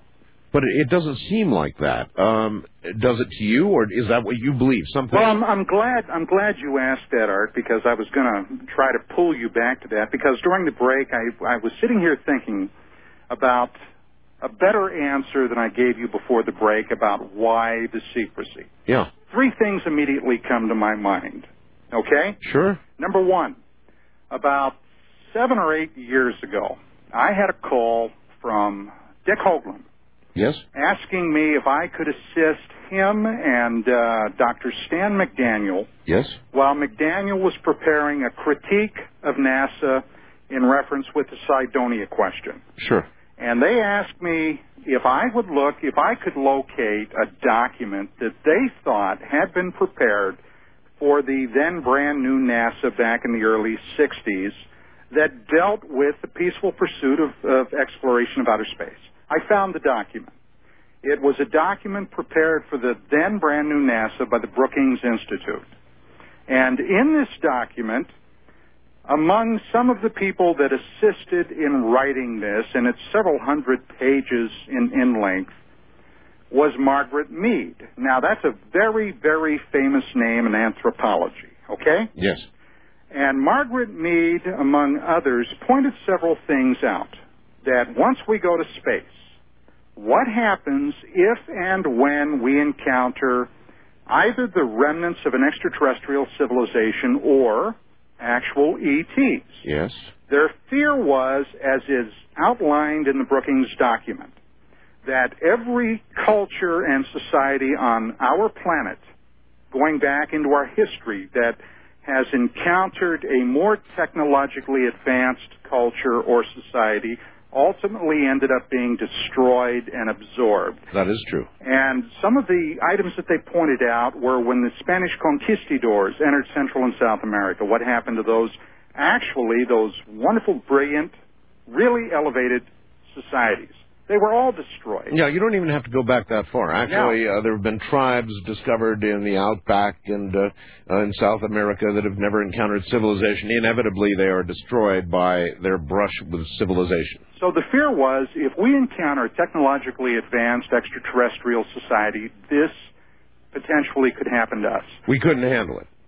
Well, I personally think today we could. We've been... No, that is what Brookings said. I mean, you're right. Yes, but isn't there a difference? Well, for example, when I've Seth Shostak on, from SETI, he said, if we get a signal, how would the public handle it? It would depend on what it is. If it was a signal that came across zillions of light years and took a long time to get here, there would be one reaction. If it was something hanging between here and the moon, and it was a ship out there, then you'd have Orson Welles time. So it would be a very different kind of reaction depending on what the news was. Well, I'll tell you, I would like to, before the end of the program, I would like to discuss SETI with you. Oh, no, but you see how it relates, the analogy relates to what you're saying. If it's evidence of an old alien civilization, yes, I think we could probably handle that with some disruption. If it's something going on there now with aliens... Let's be straight, Art. Let's be straight. That SETI, a number of signals have been detected. They've never been announced because they haven't been repeated. But there have been anomalous signals that SETI has picked up. But I wanted to get back to this secrecy thing. Yes. The second reason is a name that you or your listeners should be familiar with. If you're not, I highly, highly recommend that you get his book.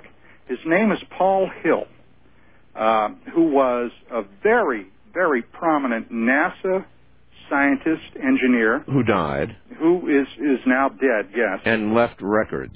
Well, his book was written posthumously. Mm-hmm. His daughter had it published. But in there, prior to NASA becoming NASA was originally NACA, which is the National Advisory Committee for Aeronautics. Now, Paul Hill was not just some egghead. He was one of the reasons that we won the Second World War. He was very instrumental in helping design and get built the P-47 Thunderbolt, one of our premier aircraft during the Second World War. Right. Now, Hill had a tremendous sighting of the UFO phenomena about the same time as the infamous Washington, D.C. overflights in 1952. Right. This was very prominently reported by Captain Ed Ruppelt of Project Blue Book, although at the time, he only described Paul Hill as an NACA bigwig because when Hill had this sighting, he went to his supervisors, his superiors. The NACA director at that time was a gentleman by the name of U.L. Dryden. And Dryden told Paul Hill that, number one, their official position was UFOs are non-existent. Therefore, he could not talk about this because if he did, he'd be out of the agency. They made that crystal clear to Paul Hill. Later, when NACA became NASA, the same people remained in charge with the same policy. So since day one, NASA's policy has been that we don't talk about UFOs, period. That's number two. The third thing that I thought about while we were on break concerned the infamous University of Colorado UFO study, also known as the Condon Committee. Now, when the Air Force was actually shopping for a university to take over this study, and they still hadn't yet decided on who was going to run it, there was a gentleman by the name of Robert Lowe, who in a memo was discussing what some of the problems may be if this study was taken over. One of the people that he talked to was a gentleman by the name of Louis Branscombe. There were a number of other very prominent people in science and technology in those days that they also talked to. But Branscombe's idea about UFOs was, look, we can't become involved with this because if they turn out to be real, we're going to look foolish. Now, you've got to think about the scientific ethics and honesty of a position like that. It's obvious that something has been going on for a very long time. The bottom line is, there are actually a number of bottom lines, Art. One is, if we acknowledge that this is real, how are we going to explain to the public 50-plus years of lying and deceit? That's number one. Number two, the national security considerations. I know from my research that for years, UFOs have shown an inordinate interest in areas with nuclear facilities. Absolutely true. Areas where nuclear weapons are stored. Correct. In one very famous case that took place in the Dakotas in the mid-1970s, Very and it familiar was with detailed it. by Larry Fawcett and Barry Greenwood in their superb book, the UFO, I believe it was the UFO cover-up, in their superb book. In one case, a UFO entered a nuclear storage facility and actually destroyed the weapon. They had to replace the weapon. How did Greenwood and Fawcett discover this? Using the Freedom of Information Act request. The entire missile had to be replaced.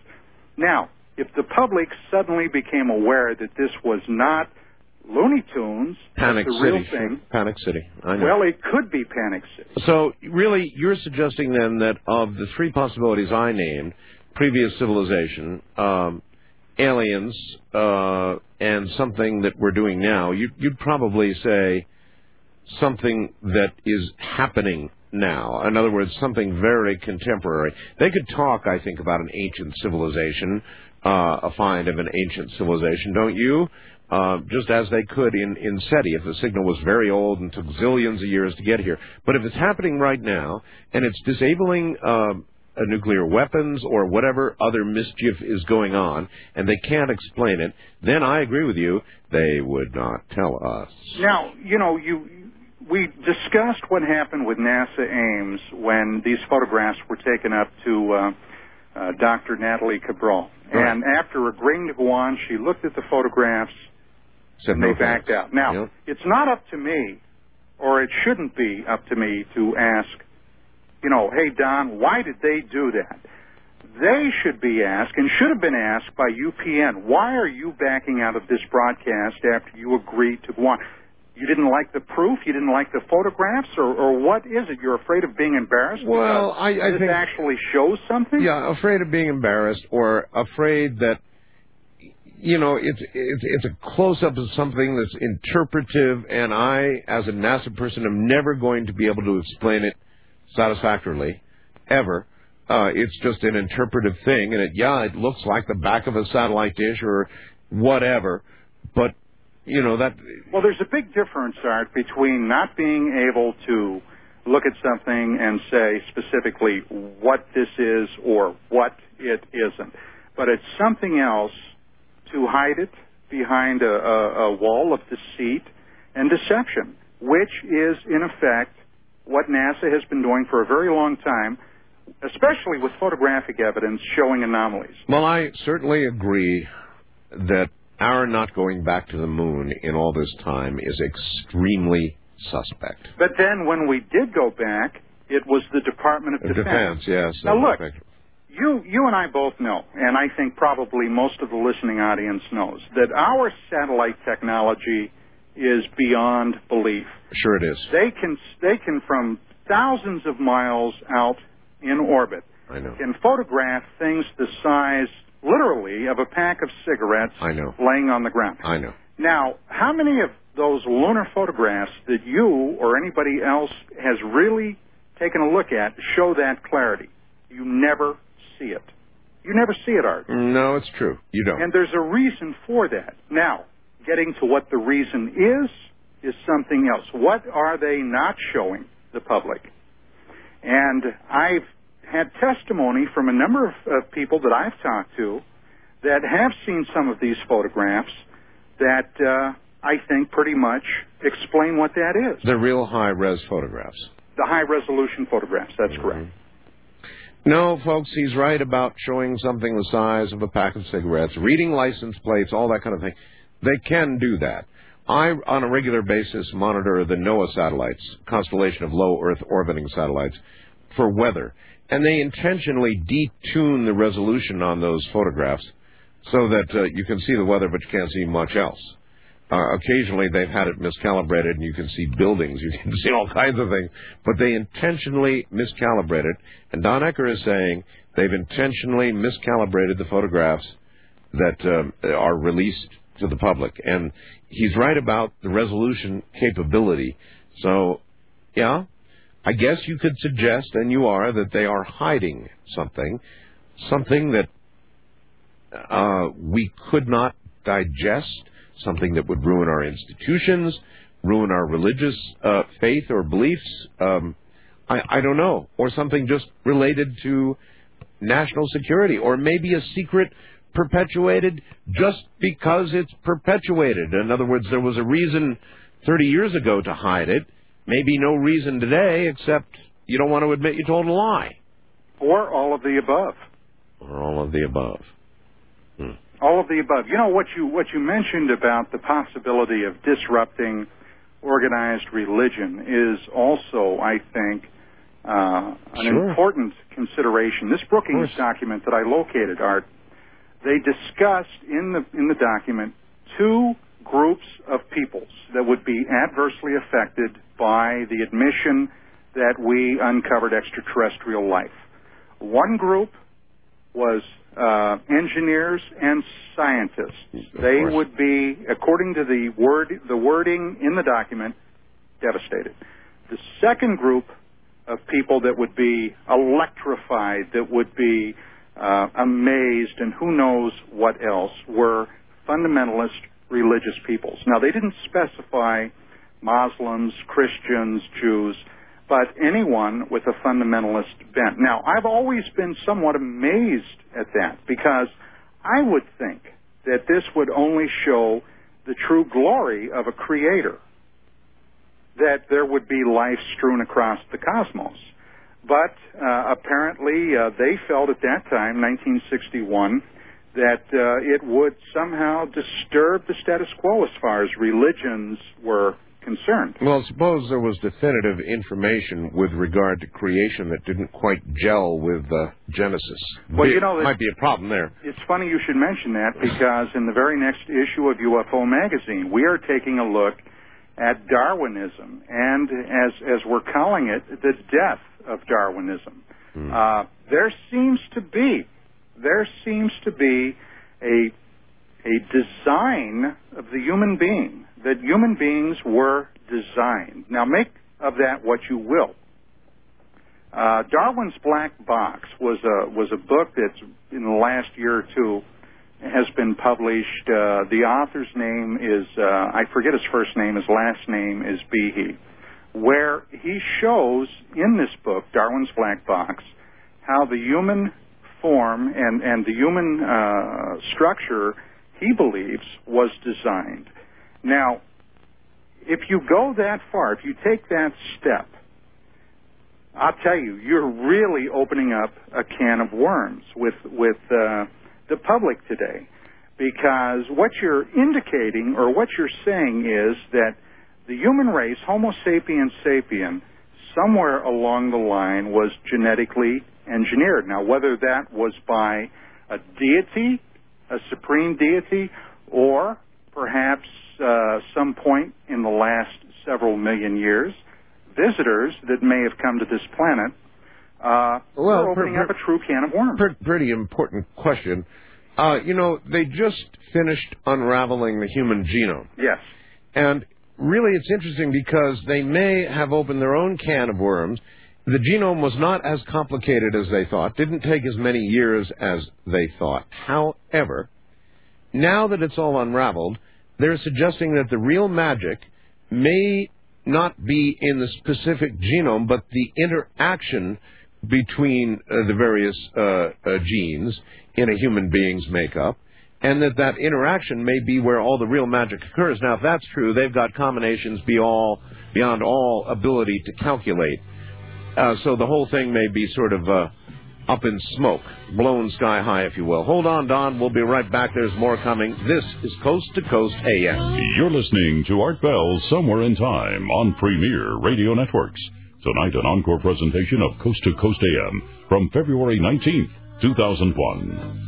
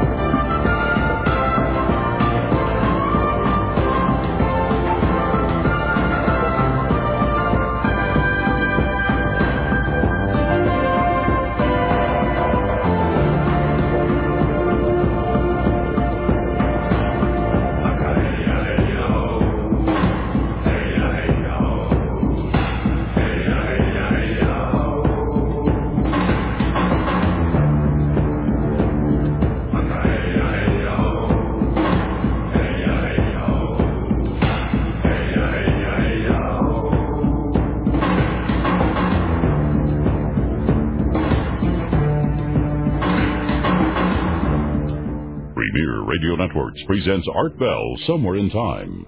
Tonight's program originally aired February 19th, 2001. Good morning from the high desert. Don Ecker of UFO magazine is my guest. We're discussing moon photographs and a whole lot more.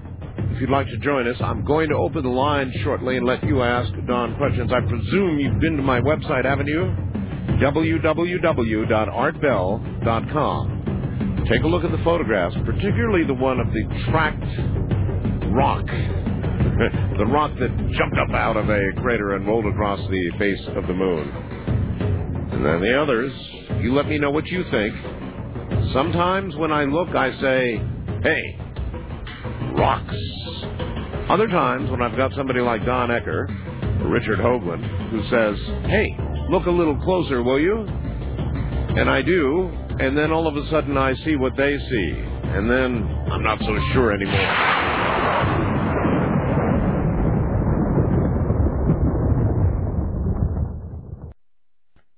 Now we take you back to the night of February 19th, 2001, on Art Bell Somewhere in Time.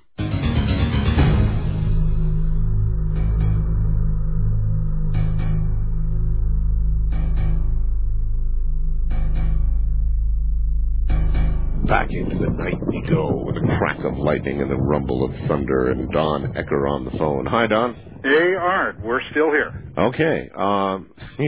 That's always a good observation. We're still here.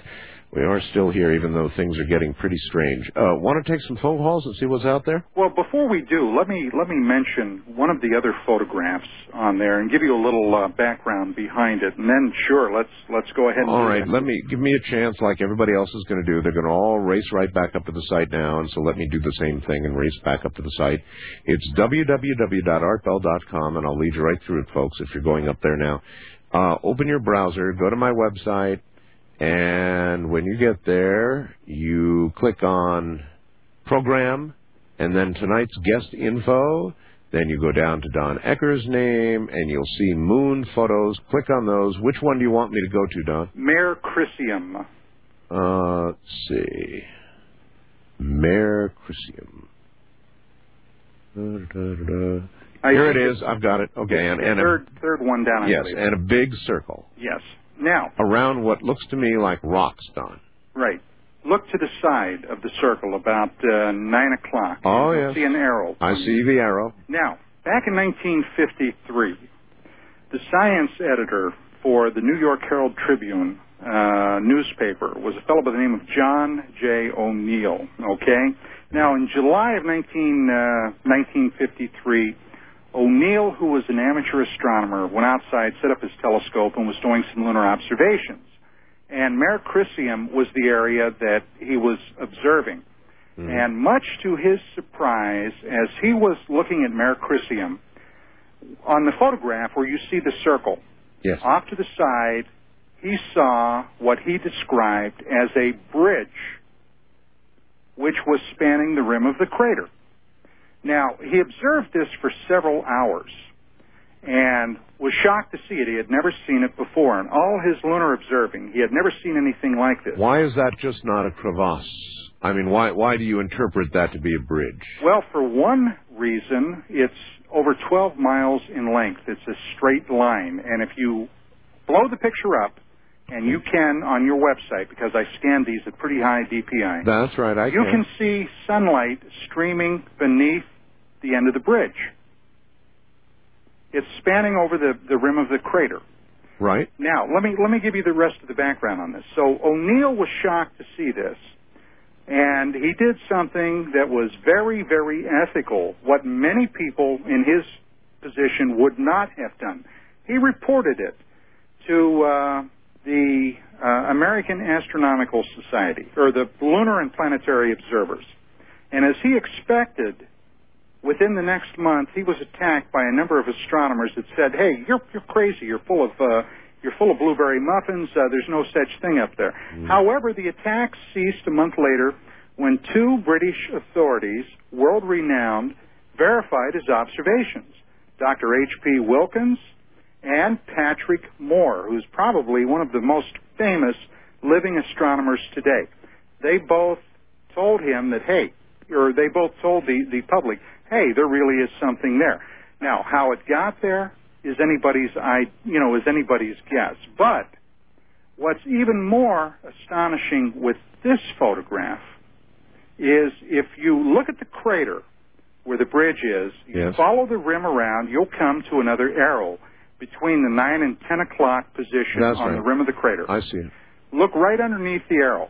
You will see a structure there, Art, that the first time I saw it about 7 or 8 years ago, it literally took my breath away. I call it the castle wall.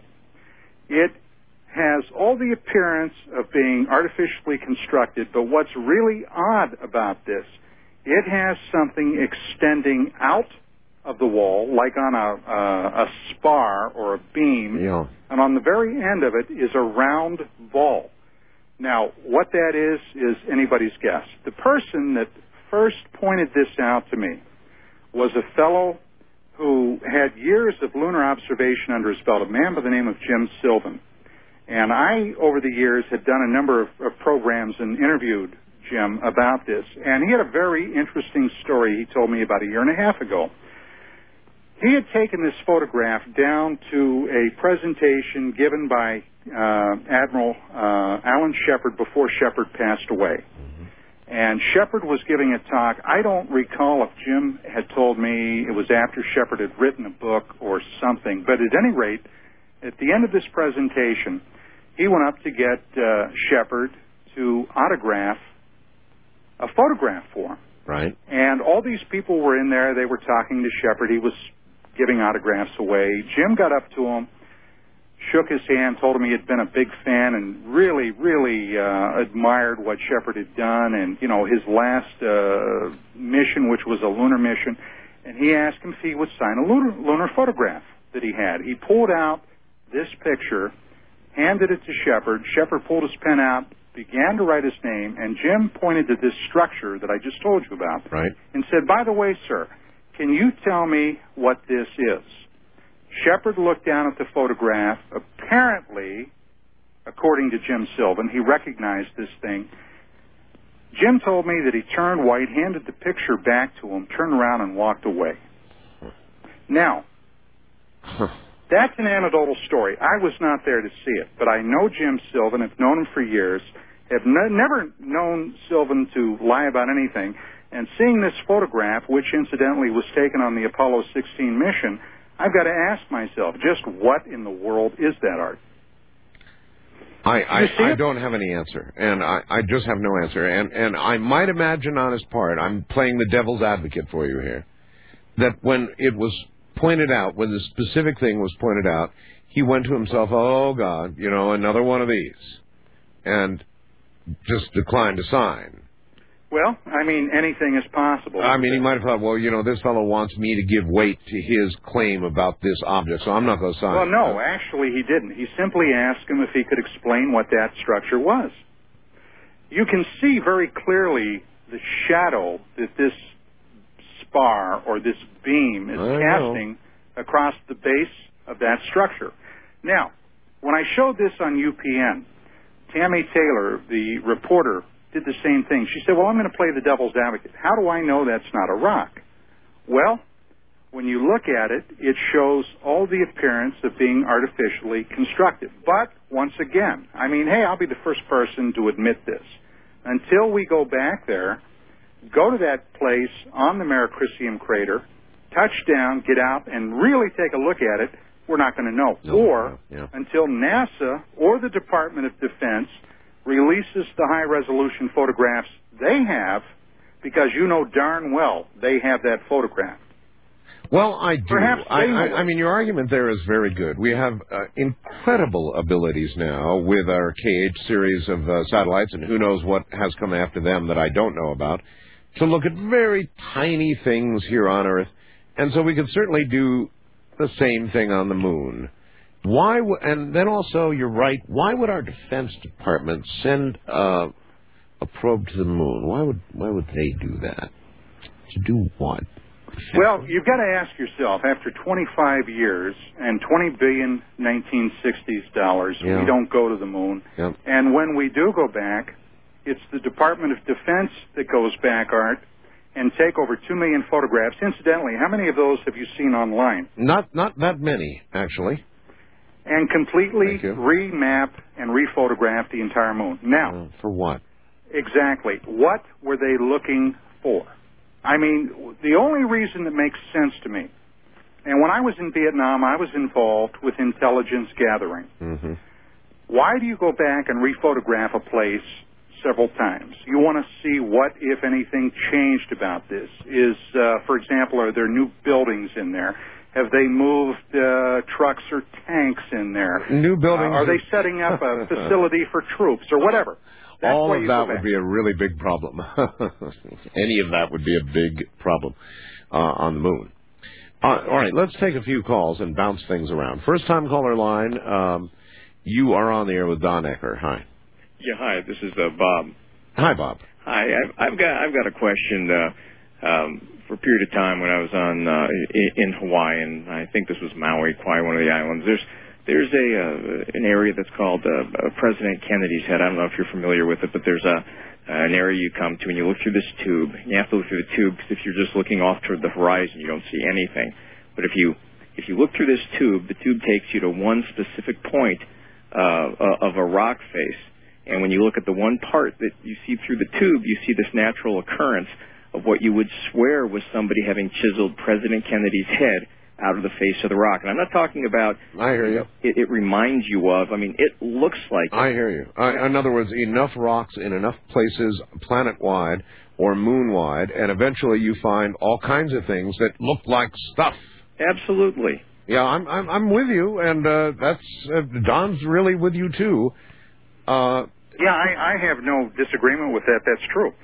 But then you come across something like that photograph with the two, according to NASA, rolling boulders that rolled up and out of basically holes in the ground and left a very distinctive tread mark behind them. Now, that, I don't know about you, Bob. Maybe you can explain that. That, to me, simply does not make sense. My entire point of working on this book and working with these photographs, researching this story, is to try to get some answers out. Because up to this point, I think it's very safe to say that in matters like this, our agency, NASA, supposedly the most open federal bureaucracy in American government, has been less than forthcoming about not only this, but a lot of other things. Well, maybe Bob can answer some of the questions, the harder ones we've been pondering. Bob, why do you think we haven't been back to the moon in 30 years? Well, you know, I think that there's a lot of people who think that we've wasted our money and that politically it's not the expedient thing to do so that the politicians don't move forward. I mean, in other words, why is it that we don't fund looking for near-Earth objects that could destroy the Earth? It's the laugh factor. That's another good question. All right, why would the Department of Defense send a satellite to the moon after we had been there and declared it uninteresting, if that's why we haven't been back for 30 years? You know, I thought about that as you were talking about it, and I'm thinking, what is there that somebody else, like another nation, like maybe the USSR, like Russia, could have done over the past 30 years that might have affected or might have involved the moon that maybe we didn't know all about? Maybe over the last 10 years we learned more about it? Well, let me address that, Bob. This nation, the American government, has in geosynchronous orbit, covering the entire span of the globe, a series of satellites called the DSP-1, okay? Mm-hmm. That satellite continuously scans all parts of the globe looking for, among other things, ICBM launches. It can detect everything from optical light to X-rays. I don't know if you recall back in the late 1970s or right around 1980, there was some speculation that South Africa set off an atomic device. I remember. You remember that? Yep. That was detected by the DSP-1 satellite. Now, my point in mentioning this is, had the former Soviet Union, now the CIS, had they have had a manned mission that went to the moon, we would have known about it. If no one else would have known about it, the Department of Defense, the NSA, sure, and the Central Intelligence Agency would have known about it. Definitely. But who's to say that they didn't know about it and they still needed to send this reconnaissance craft to the moon, but they're not going to tell us that? Well, if the Russians would have gotten up there, do you seriously believe that they would not have trumpeted it to the whole world? Depends on what they were doing. Well, just to get there is quite an accomplishment. Sure. And I would have to say, and let's not lose sight of the fact there are a heck of a lot of other countries around the world that would probably have talked about this. Right now, China, Communist China, is working feverishly to get a manned space program going. Yes. The Japanese are talking about going to the moon. It's going to be very interesting in the next 3 to 5 years to find out if the Japanese make it or not. Well, that is very interesting because Japanese don't have the same sort of religious faith concerns about revelation of others that we do. Has that occurred to anybody? Do you know what's so hard for me in looking at all of this is that with all the goings-on and everything that we see from day to day, I say somewhere there is the smoking gun. In fact, there should be hundreds or thousands of smoking guns. You can watch America's Funniest Home Videos, and you pick up little pieces of things that nobody ever would have thought that somebody could have caught on tape, but because there's so much information gathering, right, and we get so close, right, but we never get all the way there. There is, and it's been broadcast for a good 10-plus years. Don't lose sight of all the television programs in the last 10 years that made this subject a mainstay. Programs like Hard Copy, programs like A Current Affair, programs like Unsolved Mysteries.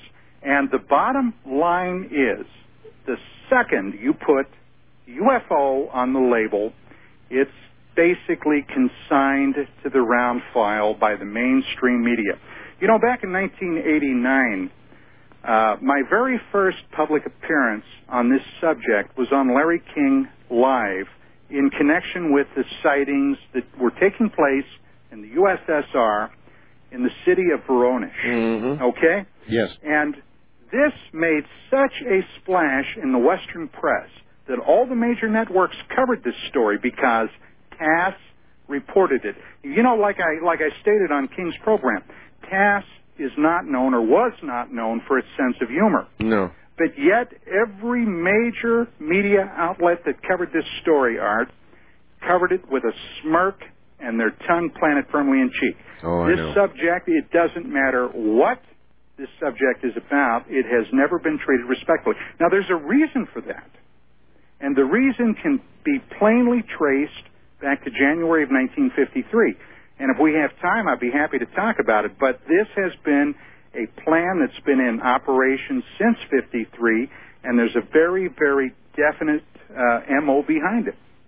Well, we'll have time after the top of the hour, Don. I've tasted some of that myself. I wrote a book called The Coming Global Superstorm, went on the Today Show, and got knocked around for it. Yes. And then a year later, all of a sudden, it's all over the mainstream press. CNN today running stories warning how awful the weather is going to be getting, that coastal cities are going to be inundated. All of a sudden, it's breaking all over the place.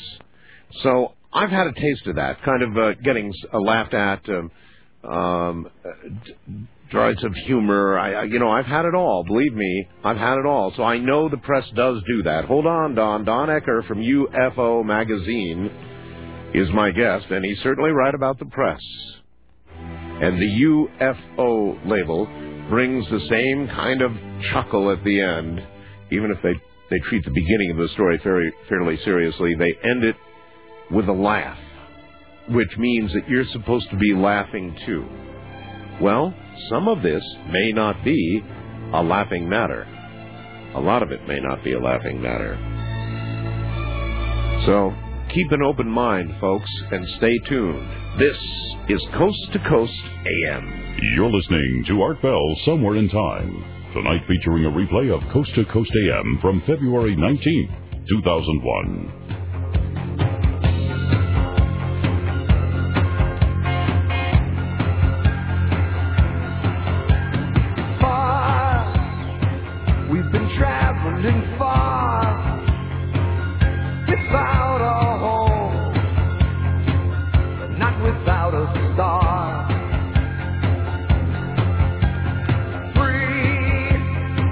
Only want to be free.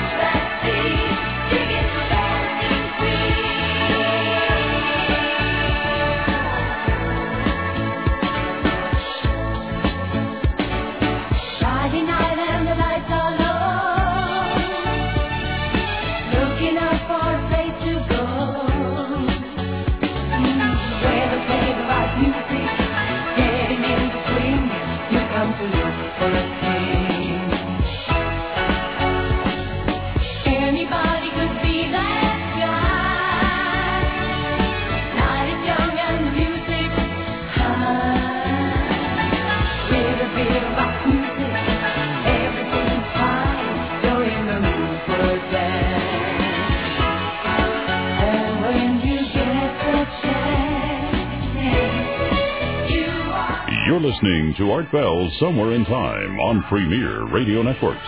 Tonight, an encore presentation of Coast to Coast AM from February 19th, 2001. Don Ecker from UFO magazine is my guest. We're discussing all kinds of things. Lots of lunar anomaly photographs for you to see on the website at www.artbell.com.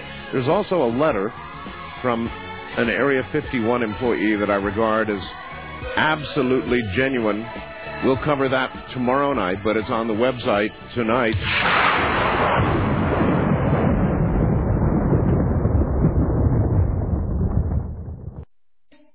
You're listening to Art Bell Somewhere in Time on Premier Radio Networks. Tonight, an encore presentation of Coast to Coast AM from February 19th, 2001.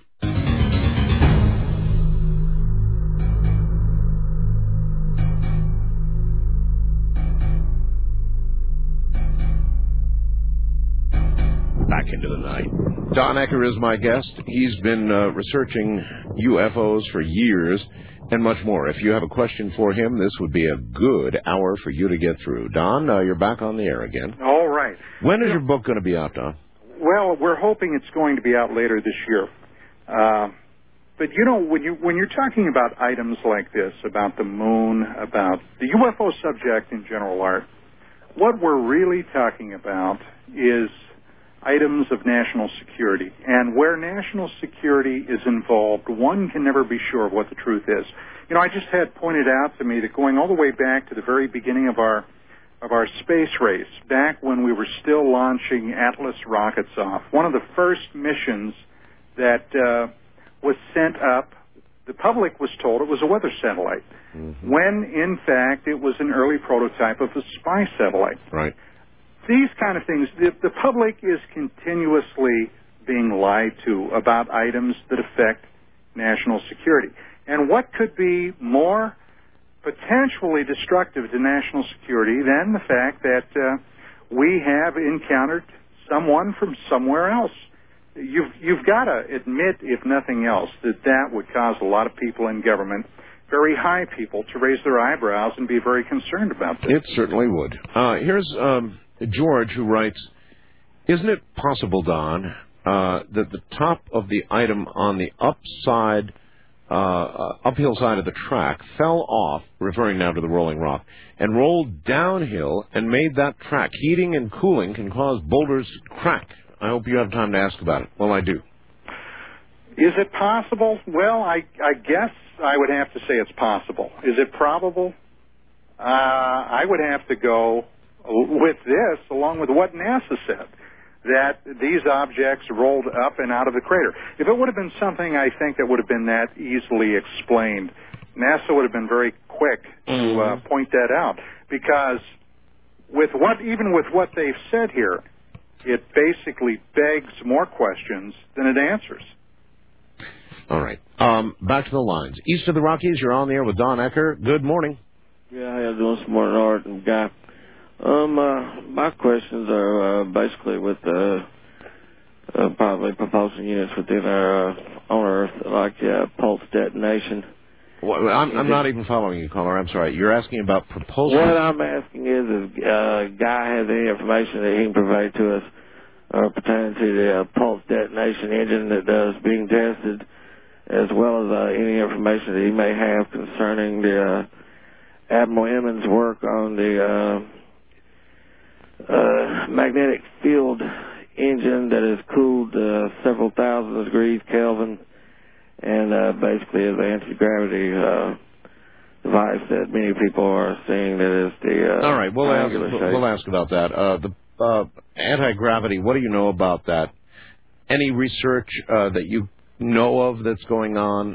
Sure. Not more than about a year or so ago, there were some experiments that were taking place in Europe where a type of magnetics was employed that neutralized gravity. I'm trying to remember now if that was Sweden or Norway. Yeah, it didn't neutralize gravity. I believe that they detected a weight change in the objects being... No, I'm talking about within this gravity field, they were actually able to suspend large, heavy objects. I remember a couple of objects that were, in fact, suspended. I don't know if they were large, heavy objects, but they did suspend a couple. I remember that from Europe, too. He asked about a pulse detonation. It was in Finland, as a matter of fact. Finland, that was it, right. Yeah. A pulse detonation engine. I know very little about that. I do know that trails from craft that were supposedly powered by this type of engine have been sighted. A number of people have taken photographs. It looked like donuts on a rope. Yes. Very unusual contrail that these craft left behind. And apparently, craft that are still, basically hiding behind a rather tall security classification. So, as far as anything more than that, I know very little. Okay. West of the Rockies, you're on the air with Don Ecker and Art Bell. Good morning. Good morning, gentlemen. Hi. Good morning. Yeah, I was wondering, during a lunar eclipse about 2 years ago, up on the northern hemisphere, just say northeast of the Sea of Tranquility, as the sun was coming back across the limb, I caught a really hellacious reflection, and it wasn't the sun spilling into a crater. It was an outright reflection. Any idea what that could have been? Oh, many people see those, don't they, Don? Yeah, they're basically called translunar phenomena. I wish I could answer with authority what those things are. This is part of the research that I've been involved in. Are you online? Can you go on the web? I can tomorrow. Okay, I would suggest that you put into a search engine something like Google. Mm-hmm. Put into the search engine NASA Technical Report 277. 277. It's up on the web.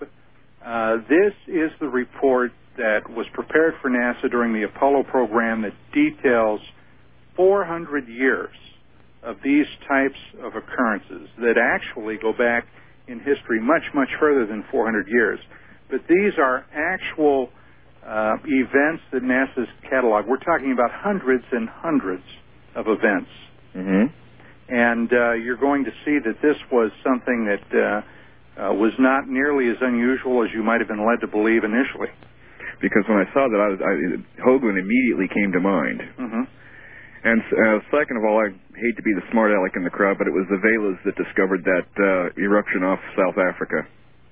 Who? The Velas, V-E-L-A. They were built by TRW. Not DSP? No, sir. Those were the next generation. Well, DSP actually has been in operation since the early 70s. Mm-hmm. One of the people that used to work at Aerojet, a gentleman that I've, over the years, have interviewed several times, was a fellow by the name of Lee Graham, who basically made a nuisance out of himself with Freedom of Information Act requests about the DSP spy satellite. Oh, yeah. And one of the things that Graham discovered was he was trying to prove that the DSP could detect unidentified flying objects within the Earth's atmosphere. Discovered that back in the early 70s, the DSP was identifying meteorites that flew into the Earth's atmosphere. So giving off their own magnetic I'm not going to signature. argue that it wasn't the DSP that detected that flash off of South Africa, but that was my understanding. Mm-hmm. Okay, well, thank you so much, gentlemen, and a good morning to you both. Thank you very much for the call, and take care. First time caller line, your turn. I have a kind of a two-part question, and it's related to Mars. Is that okay if I ask that question? Sure. Okay. First of all, Don, when do you think we would probably send a manned mission to Mars? And the second question would it be a repeat of sending the manned missions to the moon? We'd watch them more closely this time, obviously, but do you think they're going to, pull the wool over our eyes again? Okay, back in the early and mid-1980s, it was not well known here in the West. But NASA and the Soviet Space Agency were tentatively planning the possibility of a manned mission to Mars sometime after 2012, 2013, somewhere in that area. And along with those plans Russia prepared, the Soviet Union, at that time it was still the USSR, prepared 2 probes to go to Mars. They were Phobos 1 and Phobos 2.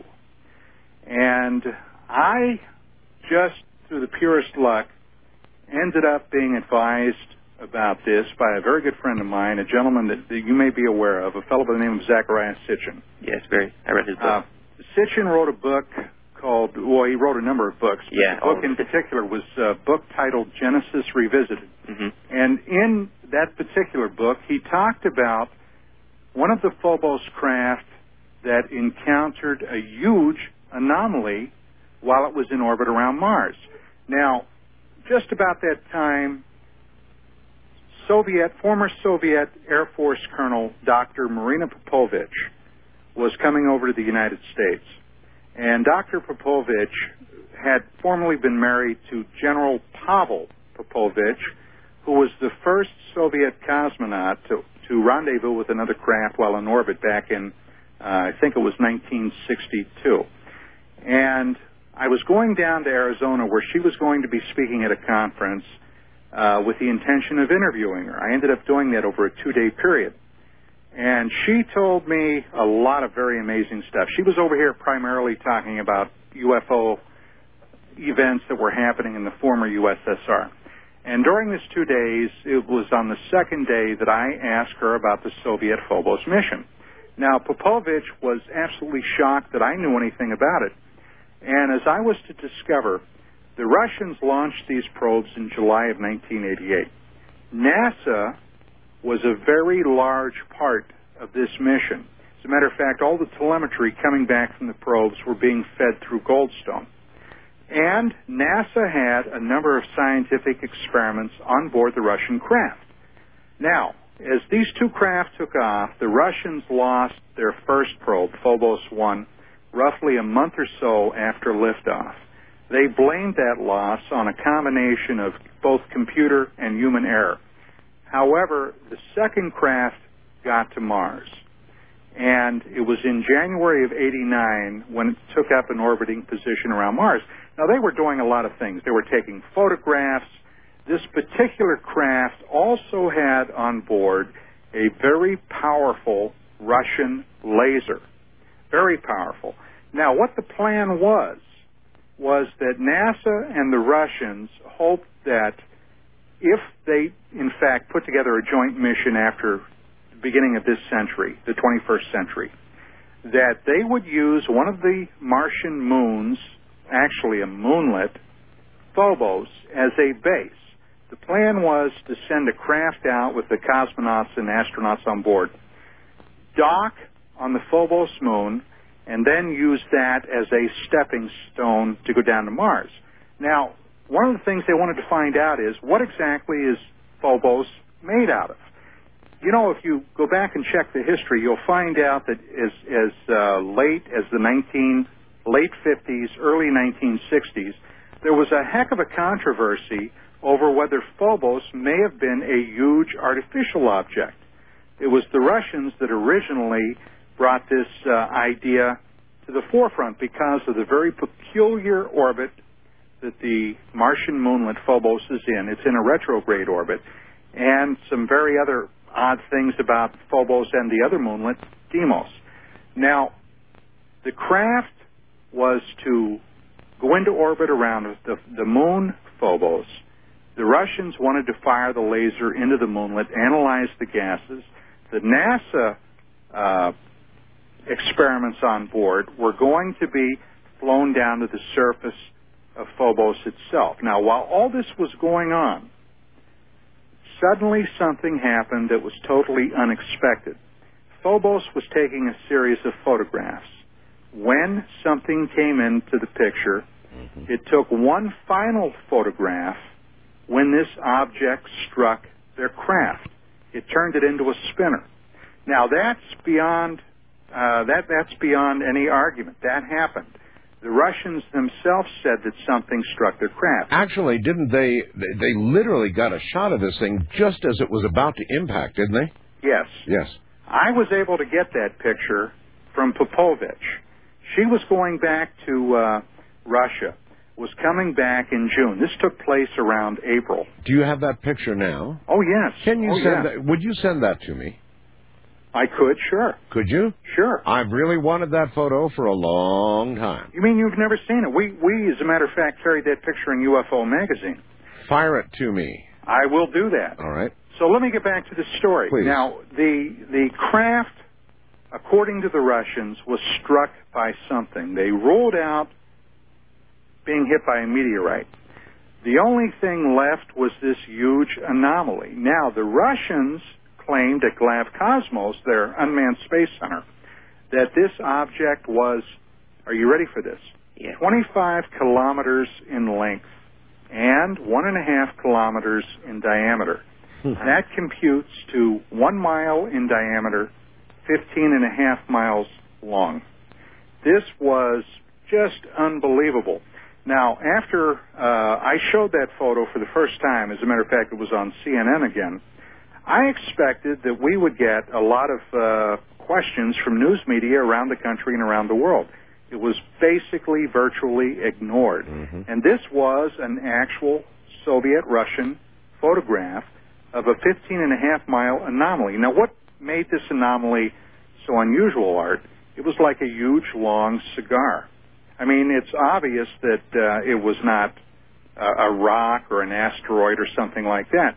It was a very long cigar right off of the Phobos moon itself.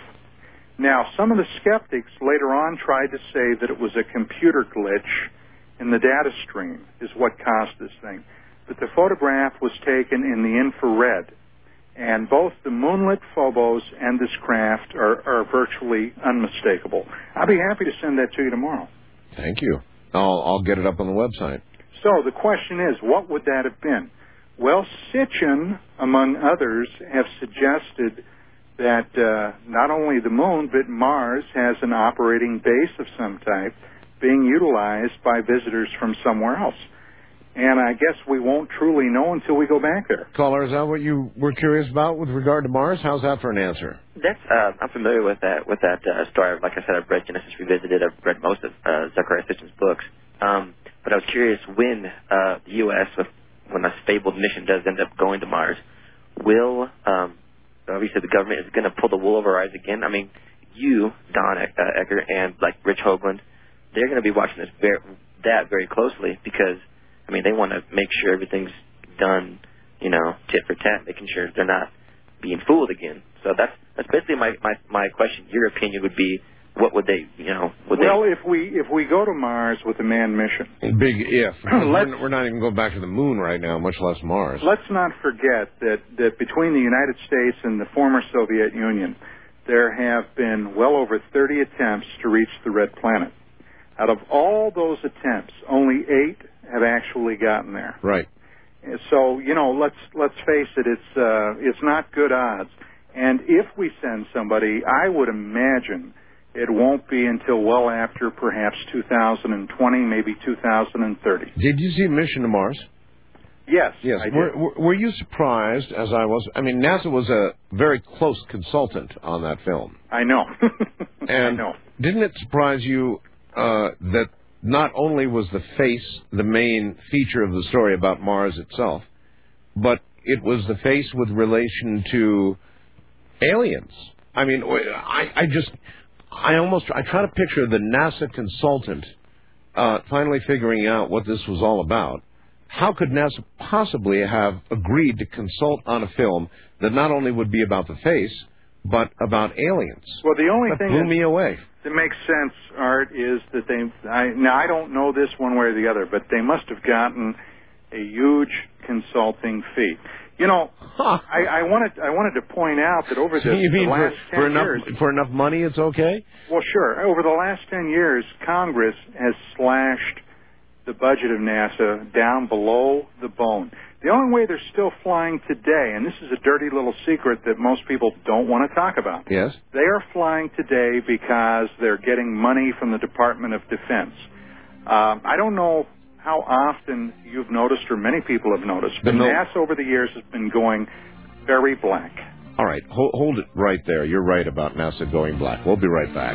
You're listening to Art Bell Somewhere in Time on Premier Radio Networks. Tonight, an encore presentation of Coast to Coast AM from February 19th, 2001. She got Betty Davis eyes, she turn the music on. You won't have to think twice.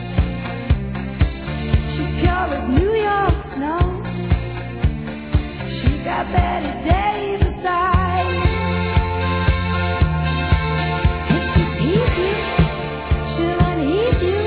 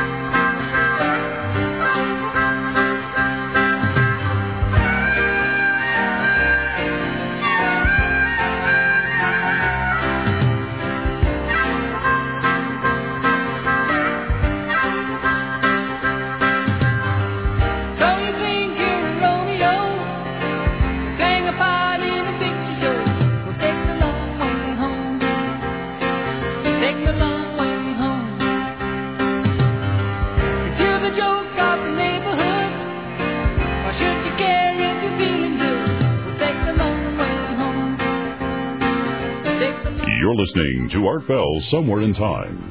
Tonight featuring a replay of Coast to Coast AM from February 19th, 2001. My guest is Don Ecker. And by the way, that signal on 3.39 is still there, and therefore I'm going to start the show in repeat in the next hour with the first hour, so we can get that out to yet more people. I want to know what that signal is and where it's coming from. We'll get back to Don Ecker in a flash.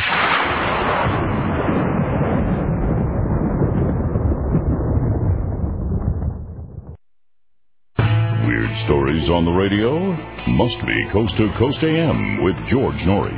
You know, when I started doing this radio program, Jesse, half of the subjects I was really into. The paranormal, the unusual, ghosts and things like that. Yep. The conspiracy stories, you know, I was a little weary about these, other than the Kennedy assassination. And all of a sudden, I woke up. I simply woke up. Is that what happened with you too? Yeah, that's when I really started to say, what is going on here? And I started to truly then investigate 9/11. And today, I don't believe the government story of 9/11. Here's the three options. Either we knew about it and allowed it to happen, or we knew about it and participated in it, or these were the dumbest buffoons that could have ever been in charge of our country, who could have all this pre-information.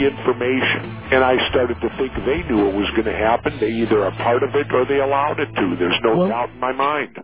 Now we take you back to the night of February 19th, 2001, on Art Bell Somewhere in Time.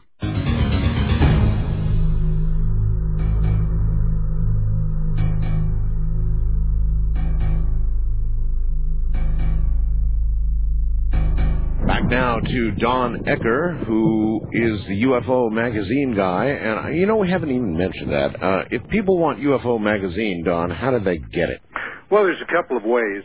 Art, number one, they can click on my link on your website. Right. At www.ufomag.com. Right. They can also call toll-free. Okay. And we've done, over the years, a number of specials on the moon. We have two primary lunar issues right now that we wanted to make available because I was going to be doing this program. And if you're interested in either of those, because they're chock full of information. The first one we did was back in March, April of 1995. That's I forget now, Volume 10, Number 2, and much more recently, our Moon Secrets issue is Volume 14, Number 7. Either of those are available. If you buy one, it's $7.95. We'll ship it right out to you. If you want them both, it's only $14. And if you mention that you heard about it on the Art Bell Show. You take a subscription out for $19.99 for 1 year. We'll send you one free issue. So, just for Art and just tonight. Very kind of you. All right, here we go again. First-time caller line, you're on the air with Don Ecker. Good morning, Art, and good morning, Don. Good morning. My question was, the anomaly that we see on the photos with the stone that is rolling across the lunar surface, is that anything similar to what they see in the Mojave Desert with very large stones that are traveling across the surface of the desert without being moved by machinery? And also, I have another question for Art when we're done with this one. All right. Okay, now, those particular cases you're talking about that take place out in the Mojave, I know a lot of people over the years have researched those.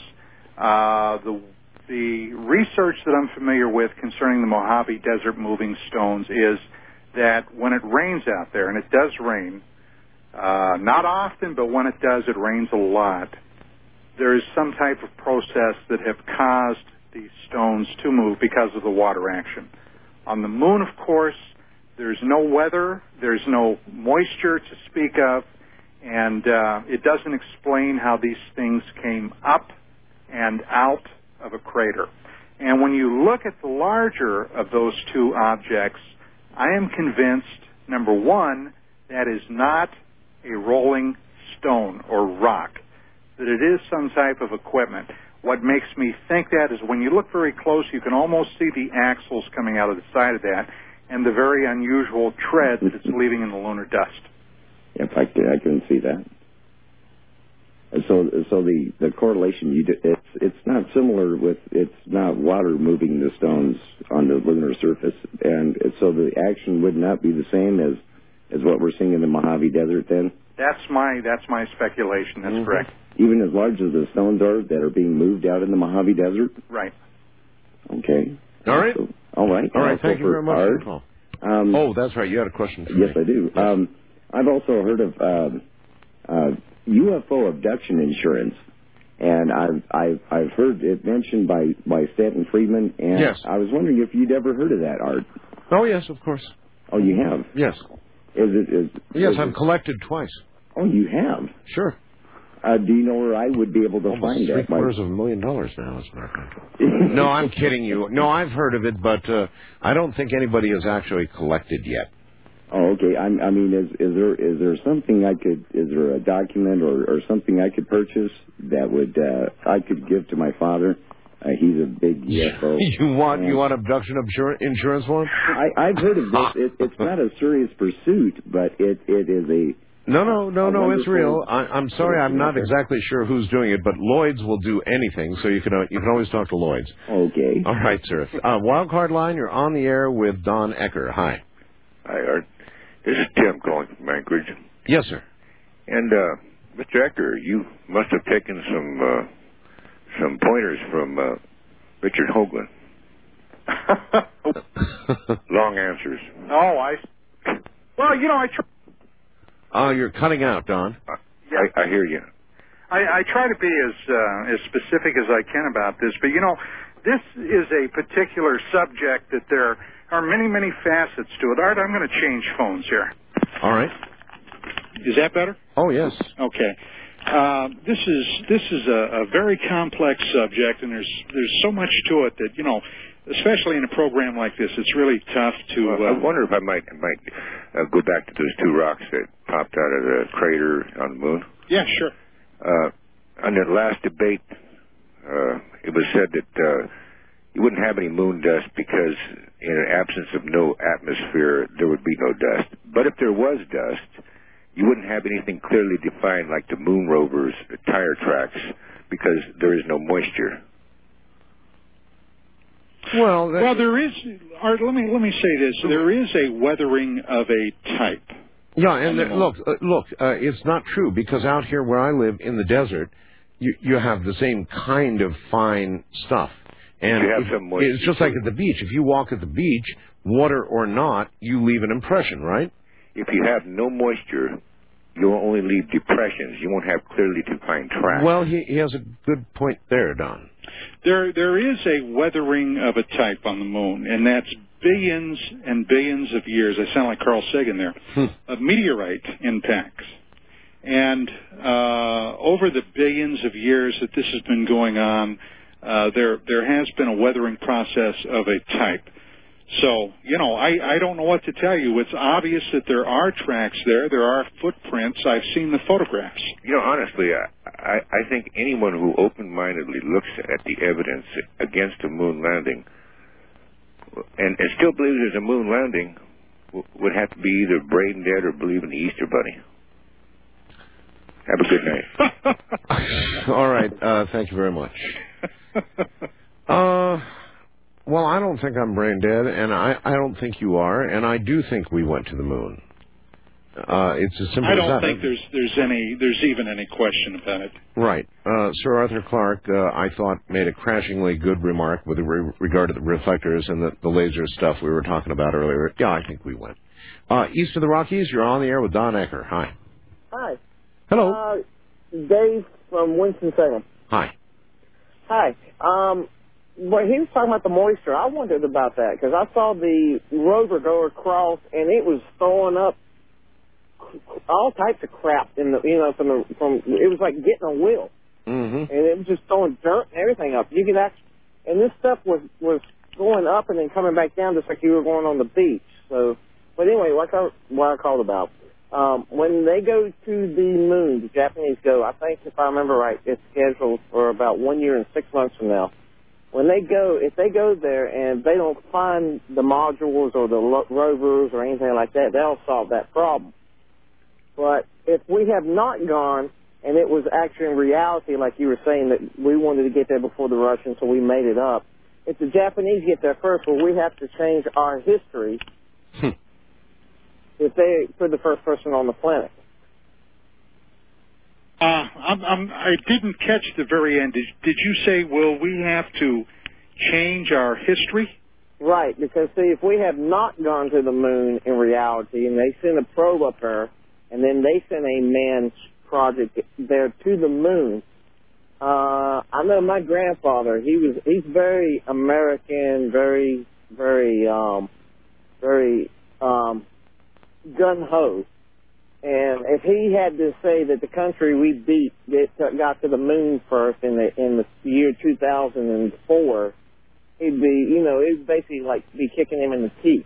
Well, okay. I think this entire argument about whether we went to the moon or not is basically a straw man argument. I'm convinced there's no doubt we did go to the moon. Now, if for no other reason, and Art had mentioned this at the very early part of the program, what Sir Arthur Clarke said about it. We put laser detectors up there that we could bounce laser beams off the moon. Now, if we didn't go there, how would we have gotten those detectors up there? If for no other reason, I think that answered the question right there.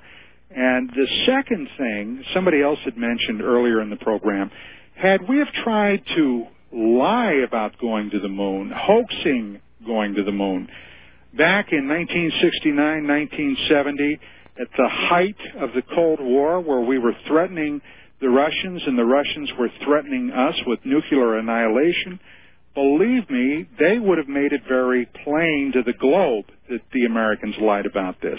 So this whole argument, Art, I've got to say it's a bunch of BS. Well, there was also the waving flag, and, I thought if we were going to fake it, we would have a flag that was not waving.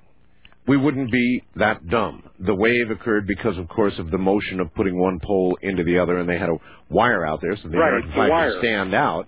Sure. And so it waggled around, and people said, look, it's air. Yeah. Well, obviously, if you're going to fake something, you're going to do a better job than that, and it's not going to flap around at all. Ladies and gentlemen, believe me, we went to the moon. Yeah. All right. West of the Rockies, you're on the air with Don Ecker. Good morning. Hello, Art. Hello. Hi, my name is Brian. I'm in Honolulu. Yes, Brian.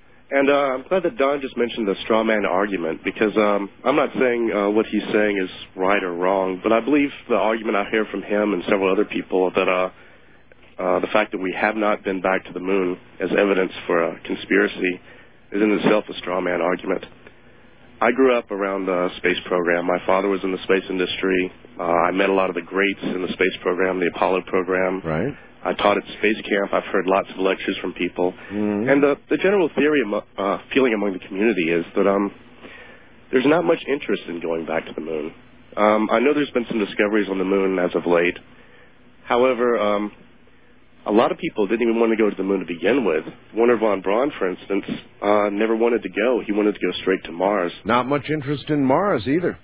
Well, it appears that way, actually. I think that the moon landing itself was just a Cold War statement. Well, Brian, I've got to disagree with that. I've got to disagree with your contention that nobody wanted, or that many people did not want to go to the moon.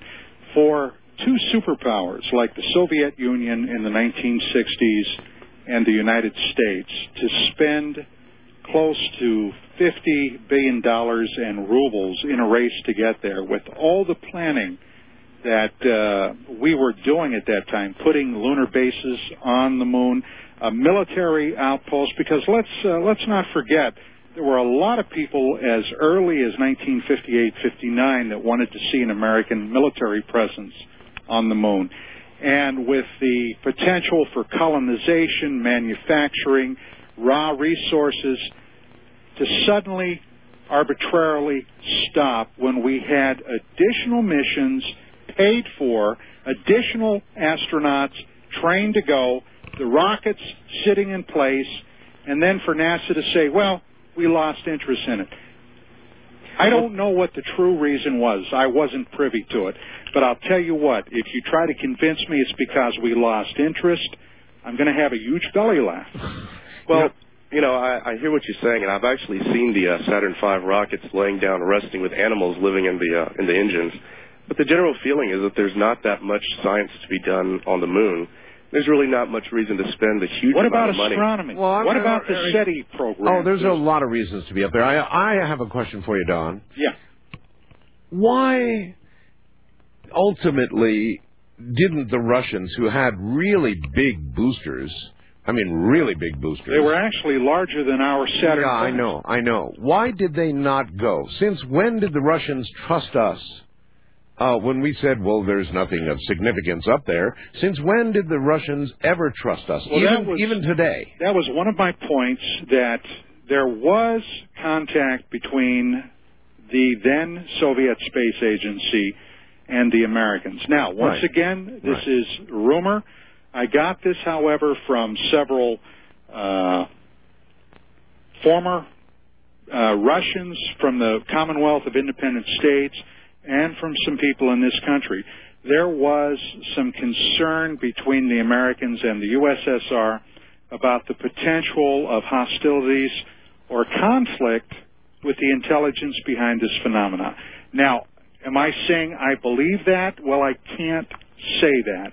But I do believe that something extraordinary happened there. I know for a fact that there was contact between the Soviet Space Agency and the Americans. And since the Russians never did send a manned mission to the moon, I'm speculating that whatever we found up there was relayed to the Russians. And for all I know, they may have been, after the first Apollo 11 landing, they may have been privy to everything else we were doing up there, because if there was an extraterrestrial presence up there, this would not be just an American problem or a Soviet problem. This would have been potentially a problem that could affect the entire globe. Well, look, if we had told them back then, we found nothing. It was boring. It's rocks and some sand, and there's absolutely nothing on the moon. Well, the Russians would not have believed us. Look, if we told them we found signs of extraterrestrial life, the Russians would have beat feet to get to the moon. The Russians sent one of the first unmanned lunar probes up there.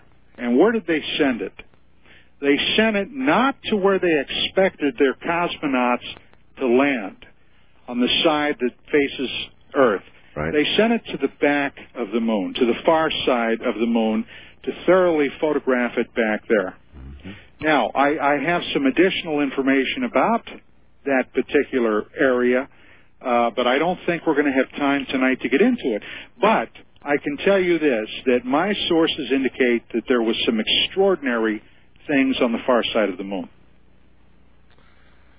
Okay. Well, it wouldn't surprise me, and I think it would not surprise Sir Arthur Clarke as well, because he's theorized for a long time that an alien civilization might well use the moon as it was used in 2001 as kind of a, well, you're here now, so you're in space, so we are going to notice you kind of deal, right? Art, one of the largest skeptics in recent years, and of course he's gone now, was Dr. Carl Sagan. When it came to the UFO phenomena, the UFO subject, right. He was publicly very, very skeptical, dismissive of it. Yes. However, in the early 1960s, when he was still a fresh, young scientist, he stated before a meeting of the American Rocket Association out here in Los Angeles that when we got to the moon, because we were planning then in 61, 62 to go to the moon, when we got to the moon, don't be surprised if we find that somebody else has already landed up there. Going where someone else has gone before. Exactly. All right, Don, it, as always, has been a distinct pleasure having you on the program, and we will do it again. Well, thank you so much, sir. I appreciate it, and I'll get that photo for you tomorrow. Thank you, and I'll get it up on the website tomorrow, too. Take care, Don. Thank you. Have a good evening. You bet. Don Ecker from UFO Magazine. All right, that's it for tonight, folks. We're out of time. I've been holding on to a lot of stuff. I'll try to get to it tomorrow night, some of it tomorrow night. Till then, from the high desert, night all.